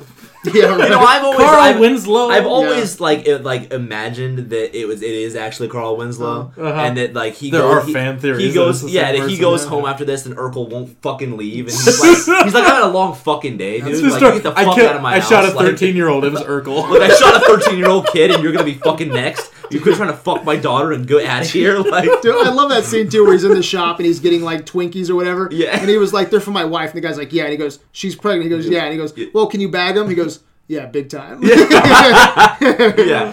Oh, so good. Best actress. Oh, it's got to boil down to two, right? It really does, and we know the two are between Right. Charlize Theron and Linda Hamilton. Where you going? It's so hard to say this, but I'm gonna go Linda Hamilton. Yeah. You did too? I did too. It's, I did it's, too. and, Did you really? and Charlize Theron fucking killed Absolutely. it in that match. No. She absolutely does. She took my best character. But you Yeah. got the She's my original favorite gangster character. Sarah Connor, I baby. would, Yeah. yeah. I Linda wanted to. Hamilton is a beast in this fucking movie. Dude, she's first of all, and Furiosa did exactly what she was supposed to. Charlize Theron did exactly what she was supposed to do. She was a badass, but like Linda Hamilton came to fucking act, like Smoking a cigarette, she's- fucking cleaning a gun. right? Like, you're She's just like, oh, crazy as fuck in this movie. She's an emotional fucking train wreck in this movie. She's super nice and trying to be cool with the therapist, and then she's like trying to claw his fucking neck out, Yeah. and then you're seeing the video of her and like. Dude, and first of all, she's built like a brick shit house in this Dude, movie she's too. like physically imposing. She- Other than Schwarzenegger, she's Right. like the last She's a person I don't want to fucking fuck with in any of beast. these movies. She got Yeah. it for me just for the chin-ups on the bed. yeah. Yeah, No, she- yeah, she came to fucking act. But what's like, important to note, and I always try to base it off of the movie that we're talking about, Terminator 2, right? Right. But go watch Terminator 1. She was so weak in that, Right. And now she's a fucking action star, like someone you don't Right. fuck with. Yeah. It's just the role reversal of her in this is awesome. And, it could be argued, I don't think you have a Fury. I love Furiosa. Like we said, I think Yeah, it should yeah. be her fucking movie. It is her I do fucking too, movie. yeah. But I don't know if you have a Furiosa without these first big leaps of Ripley and Sarah Connor, in Terminator 2. There's three badass women in cinema to me in this in this action genre, and it's those three. But man, Linda Hamilton, again with the casting of Robert Patrick and her role reversal too, is one of the reasons again that it's one of the best sequels of all time. Right. Absolutely. All right, so that was an easy one. Best actor. This one too came down to two for me. Where you going? Came down to Bruce Willis and Arnold Schwarzenegger. Uh-huh. Schwarzenegger was on this just because he's so different. Like we just talked about Linda Hamilton Yep. between 1 and 2. Exactly. He's a totally different character, and he's Switched it very up. believable. He's very cold, but at the same time, he shows these little bits of humor. But I'm gonna go Die Hard, mostly because of other things we talked about. Like Bruce Willis owns John McClane. Not something that you see on screen, but like that character was made by him. Really, there were so many times that he went to the director and said, "I wouldn't say this." Like John McClane wouldn't say this. John McClane wouldn't do this. That scene with the gun where he gives Hans Gruber a gun, it was not supposed to be unloaded in the script. It was supposed to be a loaded gun, and he's like, John McClane wouldn't be that And, stupid. and it's those beats right there, man, that turn this into such a Absolutely. fucking awesome movie. And it is, and he delivers the humorous lines very well, like the "Come out to California." Yeah. blah, blah, Oh, blah, so like, good. All great stuff. He delivers his lines incredibly well, and there's say what you want about 2 through 20, Sure. wherever the fuck we're at. Yeah. But there's a reason why those movies keep getting made, and it's because Bruce Willis delivers every time. I can't wait to add to that. I went. See, I don't consider him as a supporting actor. I went Alan Rickman Okay. for Hans Gruber. I consider it. I mean, I really do consider this to be basically like his film. Really? He co-stars. He easily co-stars with Bruce Willis. And we talked around and around about how great he is in Badass this he is. movie, and yeah, he was my best actor for sure. Yeah, dude, check this. I went Bruce Willis, Die Hard. Okay. He wasn't known as an action star. He was in Moonlighting. This is his Yeah, first action movie. Like the studio Fox, they got turned down by people like Richard Gere and all kinds of people. They were looking for a star, and they really didn't even trust that Bruce Willis could do this. They didn't. If you look at the old billboards and things like that, they didn't even really advertise. I mean, he was a comedic actor in Moonlighting. Mm-hmm. And to come from a comedic role in that, and to become one of the most iconic action stars of all time, to nail the grit, the smart, the foul-mouthed maverick, all that. I mean, he's one of the forefathers of this genre, and he didn't have any experience at all. Come straight from Moonlighting into this role. So yeah, mine was Bruce Willis. When you can take a character who has a bland name like John McClane and make that synonymous with action films, you've fucking hit a home run. Yep. Best action scene. A lot of great action scenes. Obviously, we're doing action movies. Oh God. The one I chose is what I'm going to stick with. There's a lot of fucking great action, especially in The Raid. I think is probably the best. Like overall, if we're breaking down just action scenes, probably wins out. But Terminator 2, the very first chase scene, is what really wins it for me. It's when the Terminator is coming in, the T-800's coming in, and John has no fucking clue who he is. It's just another big fucking dude. So he thinks now 2 guys are after him. And you've got that scene where, he pulls the fucking shotgun out of the roses, like that vision that we see in all fucking movies now, which was actually used in Hard Boil first, but but it plays out better in Terminator 2. Right. And then you have one of the best car chase scenes of all time. You got Schwarzenegger on a motorcycle, you got John Connor on a moped, and you got fucking Robert Patrick in a goddamn semi, and they're just fucking blowing cars out of the way, and like you got a shotgun on the fucking motorcycle, and he's reloading all one-handed and shit. It's just so fucking perfect. There's a reason you still... And I mentioned this already, but like the one-handed fucking reload, like you see that shit in Call of Duty. Absolutely. Like, because of Terminator 2 30 fucking years ago. You know what I mean? Like it's there crazy. may not be a lot of killing in Terminator 2, but there's a lot of fucking action. Yeah. And that scene kind of trumps all to me. Yeah. Right. What was yours? There were a lot of great fucking action scenes, but the one that really sticks out for me is the Matrix lobby scene. That's great. The Matrix lobby scene is fucking sick, man. Like it's so good. And then they lead up to it well. They're like, okay, we're gonna go save Morpheus. What do you need? We need guns. Yeah. And they go through, and he's got like just fucking 100 guns, and it's so good. I remember seeing that in the theaters and just being like, I'll never. And of course, I've seen things since then that are better, but it's cool. Such a great moment. Slow motion, jumping off pillars. Yeah, it's great, man. They got pulling every trick on the book on that one. That's really good. When we were talking about earlier, we talked about best kill.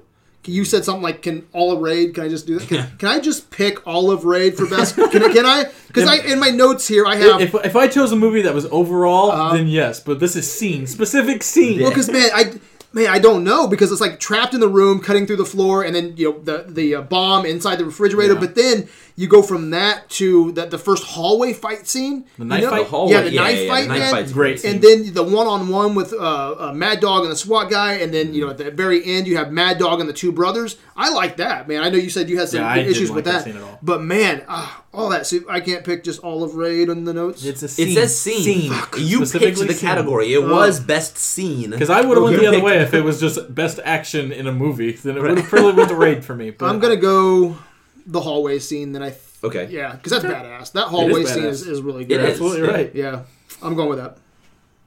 My runner-up was gonna be Matrix lobby fight, though. That was really cool. Nice. All right, defining moment. Do you want to explain defining moment? Defining moment is the thing that sticks with us. It could be a look, an image, a whole scene, a line. Yeah. It can be the poster of the movie. You walk away from the marathon, and that's what something we think of. And for me, this is one of my favorite things to see in film, I know you're not a Scorsese fan, but something Scorsese does a lot is done in Hard Boiled. And it's that one long continuous take.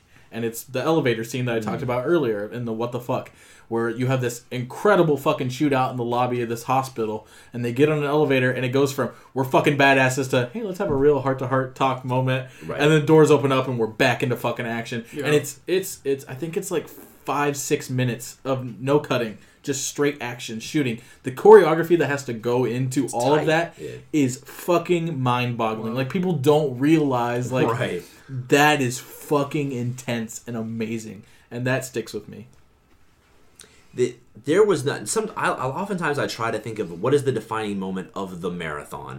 Like something that ties everything together, and I couldn't do that this time. Really, all these films are very different. They're very different, and so I tried to think of what is the defining moment of the film, or like of whichever. All the films have a defining moment, but which one was my favorite? And I was keep coming back to Terminator 2, and if we had still had just best scene, I know you changed the best action scene, it would have been my best scene, is Sarah Connor's like apocalyptic nightmare, when she describes it, but then when you see it, because like all of her fears, everything is built on this vision of the future that she has, that she knows is going to happen, where she's there and she sees all these kids on the playground and the bomb goes off and their skin turns to ash, and when the shockwave hits them, it scatters them like leaves and shit. Like, that's fucking powerful, and the whole series is predicated upon that moment that she's trying to avoid. You know what? I still stick with mine hands down, but that moment there that you're talking of scared the fuck out of me when I was a kid. That's my runner-up now. I don't even know why I didn't even think about that, because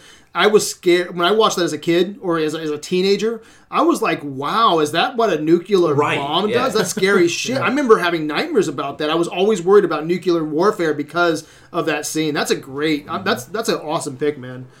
My defining moment is Die Hard. No shoes. Yeah, it's one of my favorite things in an action movie. There's so much involved in that. I mean, taking away something from a character. I hit on it earlier. What I loved about that, like that's why I have a huge problem with Mad Max, or not even just Mad Max, but a lot of action movies in general, because they don't take things from our hero. Let's wound our hero. Let's take something away and make them work harder. I mean, in this movie, he's trying... I mean, there's so much good shit about this. He's trying to kill bad guys, but he can't find the right shoe size. Right. You know? Yeah. And imagine trying to do your best and taking out the bad guys, but shoes is a big deal, man. You're running up floors, and then they it gets even smarter. The bad guys are smart, and they're like, Hans Gruber's like, let's shoot out the glass. Bloody feet, walking around, you're leaving tracks, and you're wounded, you're pulling glass out of your feet. And I think just more, not even just action, but horror, drama, you need to take things away, I think, from characters. And this is one of the smartest things. I don't even know if there's another action movie that takes something away that's so crucial.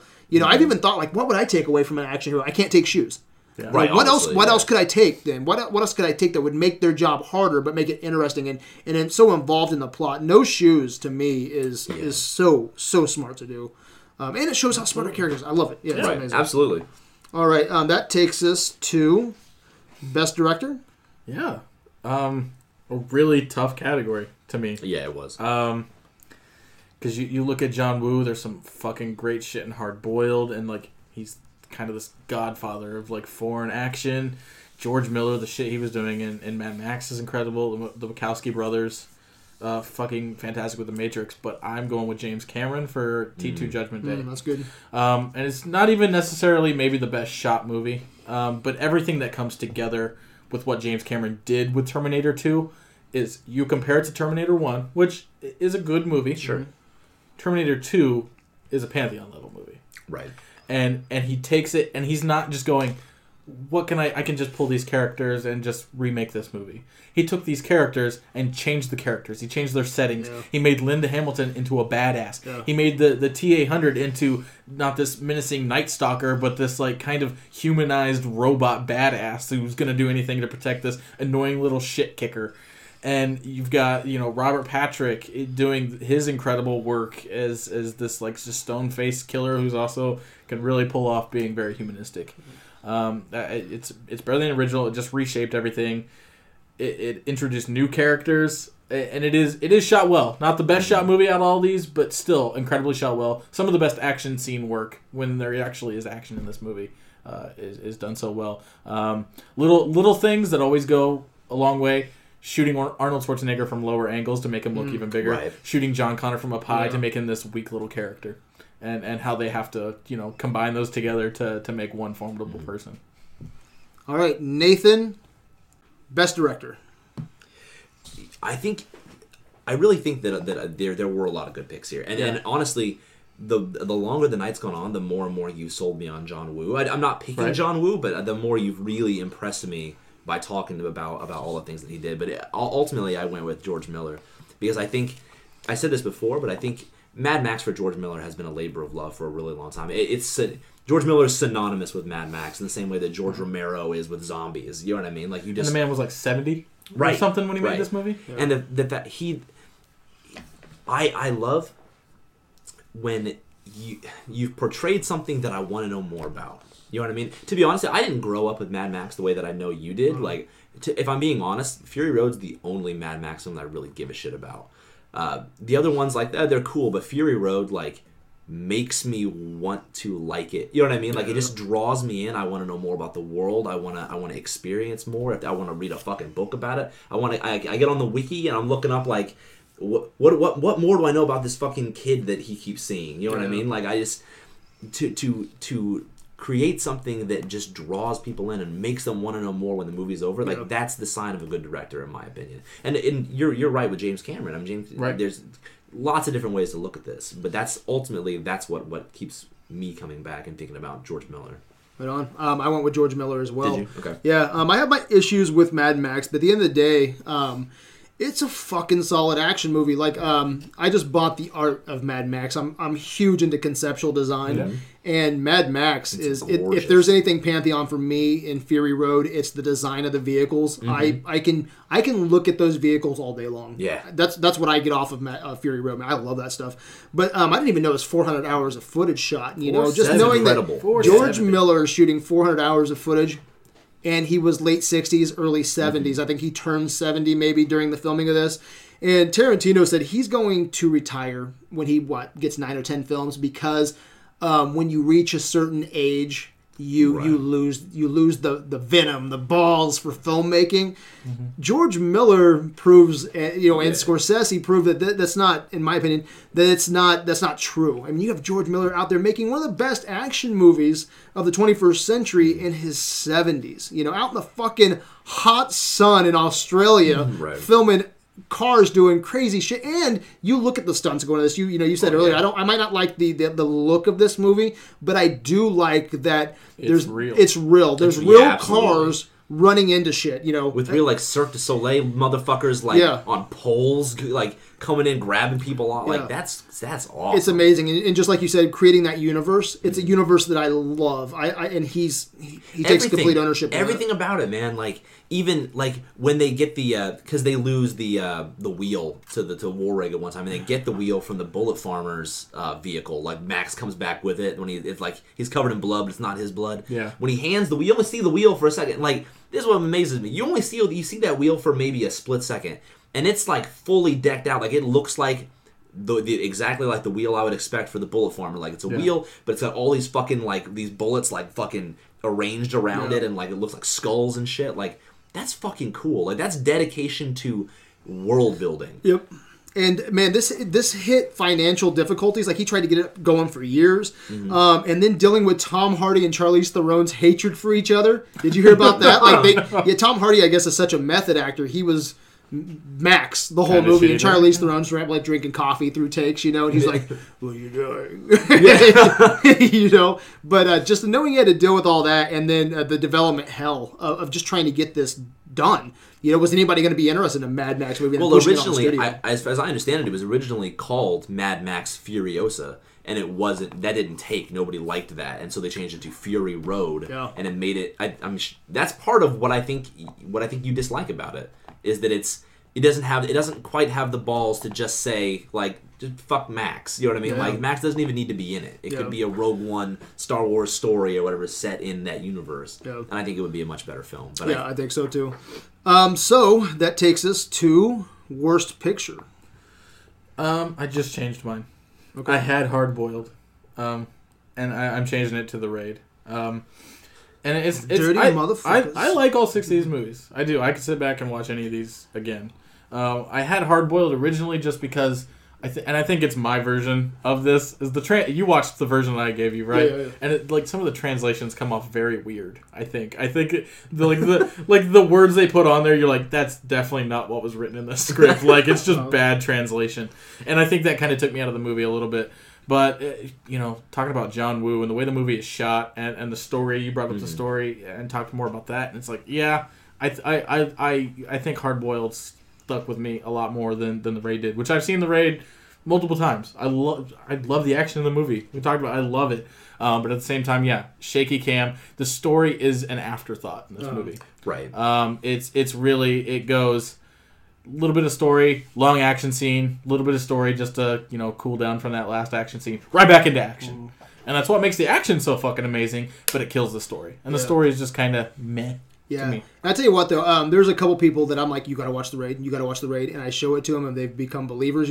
One guy was on the post. His name is Brandon Saltzman. He was like, dude, ever since you showed me The Raid, I show it to fucking everybody. I think a good action movie, like this, yeah, it's weak in a couple categories for sure. But man, when I'm in the mood for Raid, I don't give a fuck about no story. I'm glued to these action scenes, man. And we're talking about pictures as an overall thing. I would probably sit down and watch The Raid over Hard Boiled any day. But what's a better movie to me? It's certainly Hard Boiled. See I went into tonight expecting to like.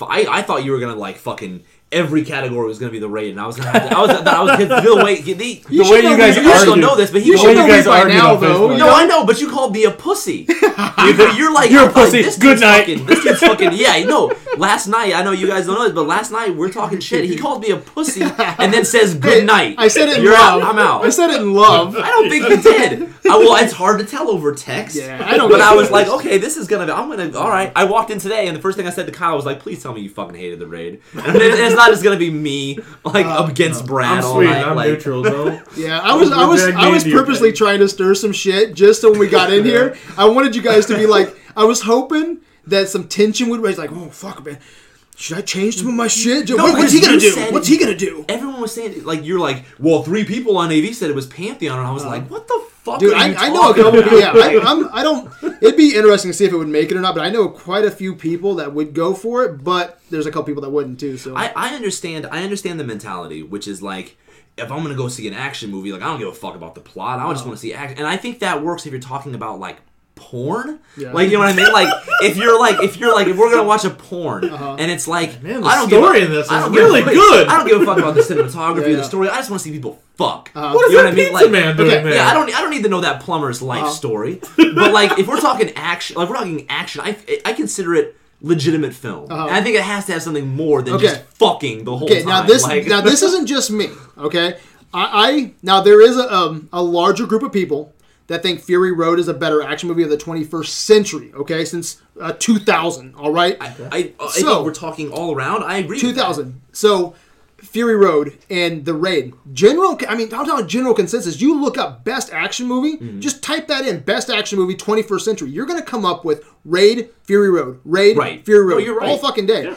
And you look at them, I think they're both very reminiscent. I mean, Fury Road, cars going fucking straight through the movie, right? Right. Raid, going straight through fucking hallways, different levels, kung fu, vehicular combat, you know, all kinds of crazy shit. I just come onto the side of Raid instead of Fury Road. I think Raid is the best action movie of the 21st century. See, I can't get. Well, I mean, that's cool. That's cool. But mine's John Wick, which we don't even have in this. Yeah. I'm a big John Wick fan, but yeah, and I can see both points. Like, I think the action in Raid is better than the action in Fury Road, but I think Fury Road's a much better movie. Really? Yeah. See, I think so I picked my worst picture was The Raid. Okay. I thought you know how I thought I was gonna go The Raid. I thought you were gonna do Matrix all the way through. Did you really? Because you told me that you're like you went on Facebook. You're like, oh, I fucking love this movie. It's the best movie. I'm like, oh, he's going Matrix all the way. Go straight Matrix. Yeah. No, but I haven't watched it for probably 10 years. And I sat down and I was like, Harvey, come here. Like, come here. We're watching the fucking... He's like, what is this? And I was like, they're in a fucking video game, basically. That guy is like an invincible boss. Like, you know, like, whatever. And he's like, okay. Like, I can't... It was great. I just can't get behind the Raid. I feel like I can't suggest it to anybody because I feel like because YouTube exists, Brad. Like all I have to do, if I want to experience the best part of Raid, if I want to experience Raid and what makes it good, all I have to do is go to YouTube and type Rama hallway fight scene, and then in 5 minutes I've experienced everything that's great about that movie. So I disagree. Or I could say like Mad Dog versus Rama versus Andy or whatever. Like cool. I get. Go ahead. No, and that's all I give a fuck about was just that. I feel like if I want that movie if I want it... Same one thing about Fury Road, though. Like, car runs into car runs into other car. But there's shit going... I don't know. But there are characters. There are characters. The Raid, it doesn't matter who anybody is. Yeah, it doesn't matter. The backstory they give Rama is just something to fill the movie. What's the backstory of fucking Max? Like, he can't even shoot a sniper rifle. The movie's... We've already discussed. The movie's not even about Max. The movie's about Furiosa, who definitely has a story. Right. And he can, but he's injured from the sandstorm, and so he misses twice. Okay, so I don't fucking care for it, man. There's amazing cinematography. No, not cinematography, but choreography. You're right. Choreography is wonderful, and I don't know, man. I feel like it came out in the same year as Dredd, and it's very similar. You know, I want to do a versus on that too. I would pick Dredd every time. Really? I really would. Yeah, I feel like they're so similar, and I just like Dredd better. Man.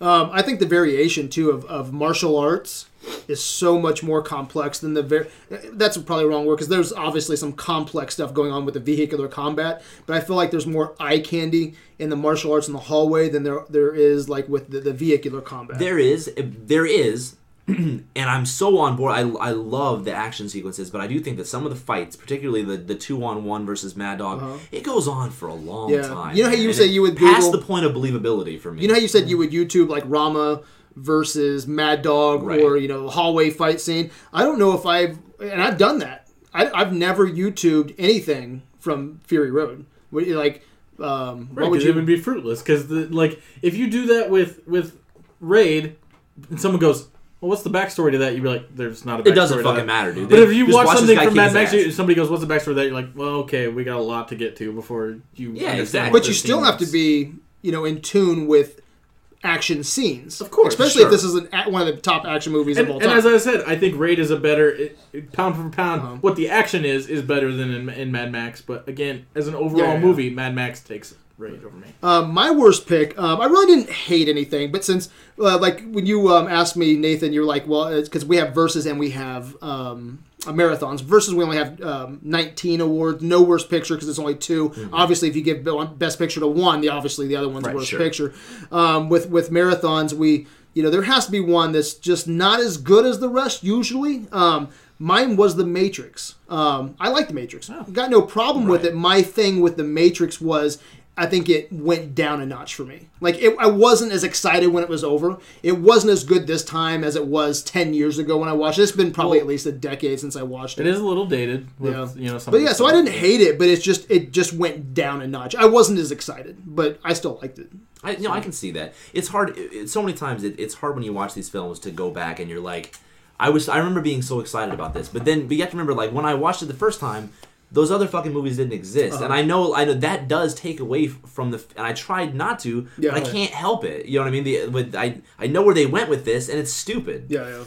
The thing that hurt Matrix for me too is in general consensus again. We picked this because most people, you type in top 10 action movies of all time, Matrix pops up, and I didn't think there was a lot of action in it. Like there's the beginning scene where it really shows bullet time for the first time, and then you have you get plenty of fights with Agent training. Smith. The training. The training. But I mean, for action, the lobby scene was fantastic, and then towards the end it picks up a little bit. But there's not as much as I remembered. You know what always struck me about that I never liked about The Matrix is that I feel like Keanu Reeves and Lawrence Fishburne, they seem to be really in the kung fu mode, and it seems like they really took it seriously, but not Hugo Weaving. Hugo Weaving, when you watch him, like, he's just fucking He's doing very this stiff. shit. He's just Yeah. punching at people. Like it didn't seem like, and maybe he's older, or maybe he didn't have. Maybe, I mean, I'm just whatever guessing, but maybe because he's a fucking computer, like he didn't like, he's relying on just brute force punches yeah. or something. I guess that's the way I always read it. But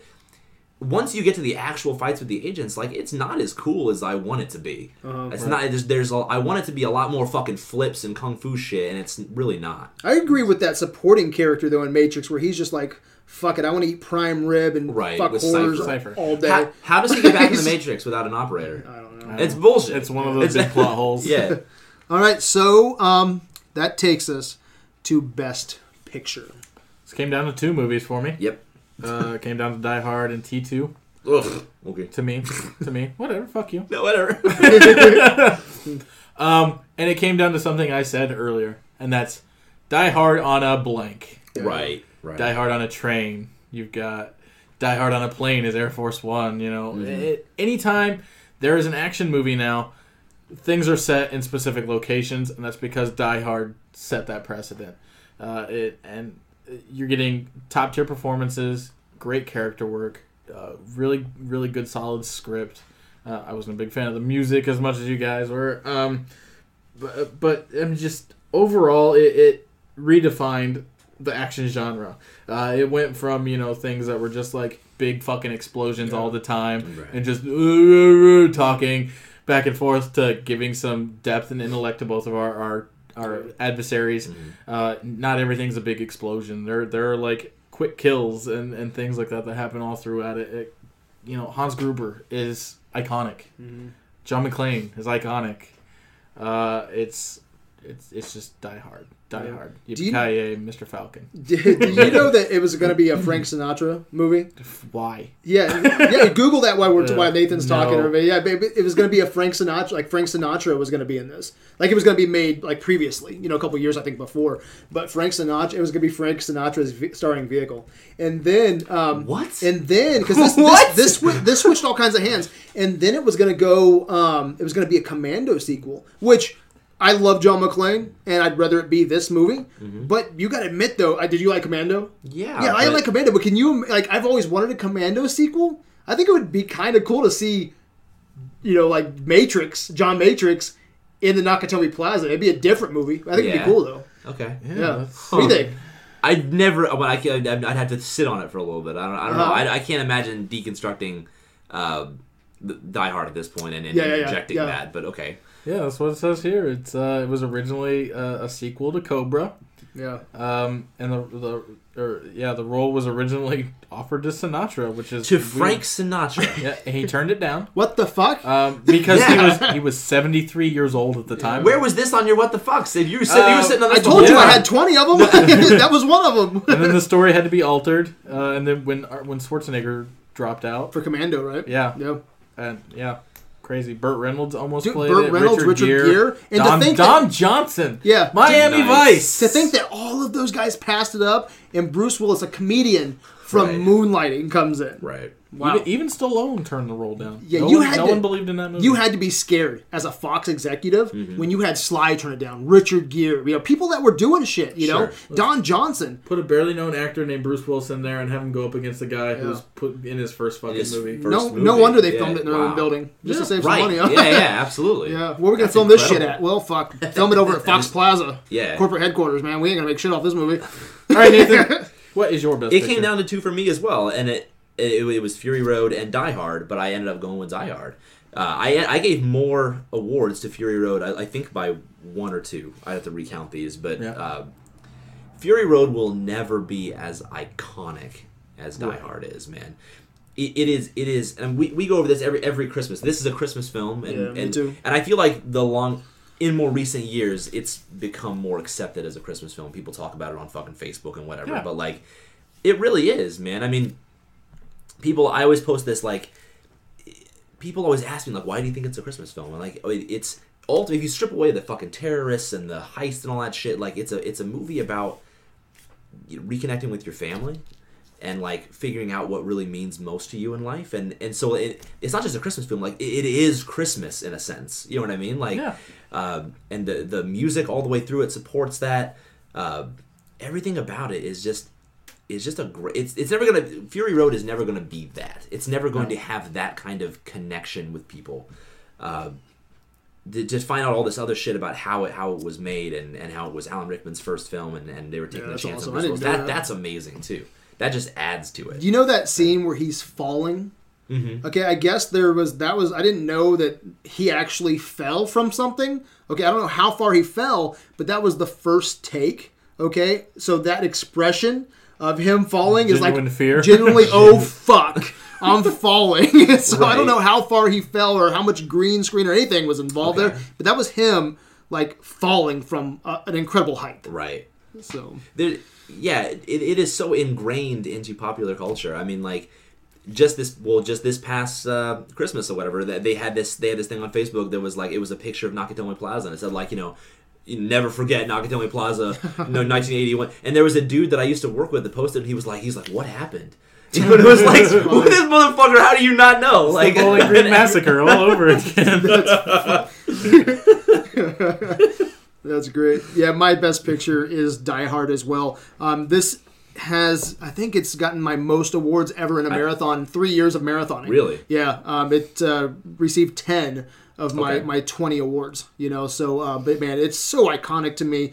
It's fucking Die Hard, man. I mean, everything from the smart characters to the witty banter that gets me every time. I crack up like his one-liners, man. I love it. The supporting cast, the villain. I mean, I'm not gonna waste any more time on it. It's fucking awesome. Right. So what I was gonna say was I blow you shit all the time about the Psycho thing, and because I feel like there are times in the Psycho thing and with the Thing that I felt like you were just throwing a fucking award to give it more awards, but in this time I don't think you did. I mean, I think it deserves all those awards. Yeah. You know what I mean? Like I really do. And when I look back at my awards though, and because I literally lose sleep. Like when you said you thought I was gonna go all Raid, you should know me better than that now because I can't give best villain to the fucking that's what I thought. Bad guy a Raid. That's why these are so great. We have no idea what the other person's thinking. Yeah. When you came in on the political one. And I came in, we didn't think he was going to be that in love with Bob Roberts. Yeah, especially we didn't like it at all. Yeah, so yeah, and I look back at my Thing awards. I love those, and I look back at Psycho. I still stand. Like I even posted when you put Rear Window, I was like, "Here's my Psycho awards," and I still stand that this is a better movie. But looking back, I'm glad that I can look back and be like, I still agree with my idols. I still agree with those. And with these two, we didn't put Die Hard in there because it's one of my favorites, or The Thing. I mean, for Secret Invasion, it is what it is. They were in there. So if they deserve it, let's move it up. You know? So, but Die Hard is phenomenal to me. And I'm glad it still holds up after all these years. It's still fucking cool. I was looking up the Rotten Tomato IMDb scores and stuff. This is 2 weeks ago when I started doing some stuff for it. And I looked up Die Hard, and I must have fucked up, and it said 65%. And I didn't realize until, so I was double checking today before I left. I was like, man, I'm making sure that's fucking criminal. How is it 65% on Rotten Tomatoes? Who the fuck rates? And I looked it up again, and it was 95 or what, 92. But it was Die Hard 2 that I looked at. It was 65, and I was like, oh fuck it, there it was. Okay. So this comes to the point where we talk if it's Pantheon. And real quick, when I did this, I love Die Hard, but Terminator 2 is badass to me. Raid is one of my favorite action movies of all time. So when I sat down, I had no idea how this was going to come out until I started writing these out, and I was like, well, fuck yeah, man. Well, if we're comparing it based on these categories, there were a lot of things. I mean, there were a lot of things that I wanted to give to some of the other, but the categories just don't support that discussion. Right. The not Mad Dog from Raid, but Mad Dog from Hard Boiled was a great fucking character. Yeah. You don't get to really see his character really until the end when they're fighting in the hospital, and he's like, we're not, that scene. It would have gotten best scene, or one of my best scenes would have just when I think it's him and Alan are fighting. And there's all those civilians in the middle, and they both put their guns down. You know what I mean? And then he walks in and shoots everybody, and then it's like, that's just great, man. He's a killer, but he's not killer. Yeah. So that could have got your best character, but obviously he wasn't that good if he didn't get your best character. Well, no, he's not better than Alan Rickman. And that's what we're fucking talking about, though. Right. I just feel bad that we never discussed. There's lots of other stuff to discuss. It's not shit. It's these are bad movies. It's shit or get off the pot. It really You're is. either Alan Rickman or you're the other fucking guy. Right. No, you're right. Yeah. So let's talk about Pantheon, okay? Because what I love about this is, for a nominated movie, Kyle, you just nominated Rear Window. Yes. That goes to the Facebook poll. that goes up. That whatever they vote on, that's one vote out of everyone on the Facebook poll. right. And then we have It's looking good for Rear Window. and then we have our council members. Okay, with a marathon or a versus, we talk in so much depth at this table for an hour and a half, 2 hours that. We don't take it to the Facebook poll on this one. We take it just to the council. Okay, right. so this is where the only movie that matters. If this is the first time that you're listening to a marathon, the only movie that matters is the Golden Idol winner. We've been at this table before with Psycho, with Apocalypse Now, and a couple others that's gotten fucked. Yeah. So, if one of us says no to, it looks like Die Hard is the Golden Idol winner. I've got the numbers right here. So in first place was Die Hard. Second with 21 idols, which I think is probably second most all time. We got Mad Max Fury Road with 8 and number 2. Terminator 2. It's 21 to 8? 21 to 8. Terminator 2 had 7. Then Matrix at 6, Hardboiled at 5, and Raid at 2. That can't possibly be right. That's correct. I have 7 awards for Fury Road, so there was I had only 1 for Fury Road. I had 1 or 2. I had. Let's look. I had. Fury Road had 1. Okay. Yeah. So Holy shit. Okay. Yeah. Okay. All right. that was your boner, but No, it's not that I don't love Mad But Max. yeah, Like, it just amazes me. it was It was second still. But then, like you No, say, yeah, you're right. Fury Road will never be Die Hard. But no, you're right. In my mind, it was a lot more competitive than that Yeah. when we were It was talking not. about it. Okay. But yeah, that's it. So Die Hard is what is up for discussion. For Yep. Pantheon. So yeah, that's the only thing that matters. And then we changed the rule too for Pantheon. Instead of making people, because right now I don't want to take their focus off of your nomination. Right. Rear Window. You only get 1 nomination a year. Mm-hmm. So instead of writing a 500-word write-up, they can write a 500-word write-up if they want to. Our council, but all we're requiring is what I call a power graph. Okay, a paragraph that has some flavor.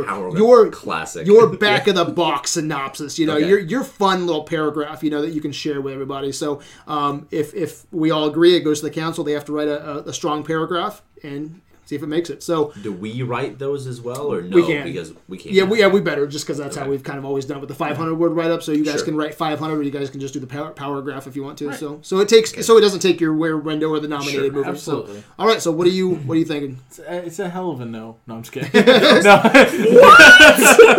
horror! I'm coming, Martha.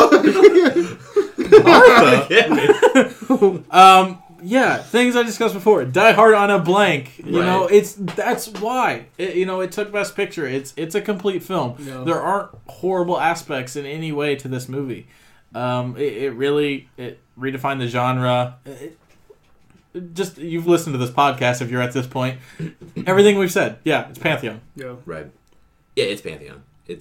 Absolutely. I would not be able to go home and sleep at night if I said no. Dude. Fuck Die Hard. I looked up some things. You've actually hit on a little bit, Kyle, but Die Hard on a, is all over the place. I looked up, let's see, Die Hard on a battleship was Under Siege. Okay, that's how they said. Passenger 57 was nicknamed Die Hard on a plane.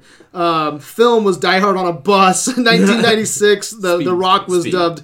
Yeah, I'm sorry, yeah. Die Hard on an Island was The Rock, okay? Olympus Has Fallen and White House Down both came out, and they were dubbed Die Hard in the White House, and it's a fucking awesome Christmas movie. It's a holiday movie. It's not Christmas in my house. Like this year, we watched it on Christmas Eve, going in, and I wish I could take credit for this, but there's a meme going around that says it's not Christmas until Hans Gruber falls from the Nakatomi Plaza. Mm-hmm. That's, I own that now. I'm like, I subscribe to that. That's a great thought. Yeah. But yeah, this movie it got 10 of my awards. I think this is it might be the best action movie of all time. I know that's what we're trying to do here. That's why we nominated it. But it's it's brilliant. It's smart. It's fun, and I think it has stakes, especially with my defining moment, no shoes. It's so smart, man. Pantheon. So going to the council. It definitely is. All three of us said yes. All right, so it's going to the council. What did you guys think of this marathon? 2017, the first one. It was a lot of fun. Well, not the marathon jump, but the conversation. The conversation was it was fun. Yeah, that was awesome. Absolutely. I was so the curious marathon as a what you whole, something you could just turn your brain off and actually watch these for the most part. Not that that's always a good thing, but, sometimes we need that when we're watching these. Yep. Because we're going to get into movies where we need to fucking sit and just really take notes and pay attention to everything. Go listen to some of our heavy marathons, but we just came off of Akira Kurosawa, Hitchcock, political campaign. The war. That was the worst. I felt great movies, but it was like good. But each God, one of them was so that and Akira Kurosawa. Each one of them was 3.5 hours long and yeah. All right. Well, we'll be back with our anime marathon in about a month. Yeah. Right. To honor Ghost in the Shell coming out live action version. Right on. All right. Where can they find us, guys? You can find us everywhere. Facebook is where I'm at. Kyle Brown on the group. I post all the lead ups to these marathons now. We'll occasionally, if I remember, to post important people's birthdays in the entertainment world, that everyone's like, oh my god, I can't believe Henry Winkler's dead. He's not dead. You just don't know how to read. Wait, sorry, dude. Facebook. You see him on Facebook. I mostly just post memes. But if you don't like it, you just block me. Apparently, that's a thing. That's funny. Oh, don't have the last name planted together. It's not going to work out for you if you want to be friends with some people. All right, we're on Facebook, we're on Instagram, we're all over the place. Our website, adventuresinvideoland.com. If you want to throw some bones our way, we just paid for the website. Yep. Nice. I think, dude, I tried to raise $350. We're only short like $70 now. Okay. It's right there, man. So that's awesome to have the group come together and just It is. and pull that. But we have the website now. We have unlimited pages, so we can go all fucking day if we want to. An official email, all that stuff. Now I just gotta get off my ass and make time to do all that stuff. But then SoundCloud. I was going to get rid of SoundCloud, but iTunes, because iTunes is free. But man, we did a zombie conversation, and it got quite a few hits on SoundCloud. So there's a lot of people listening to SoundCloud.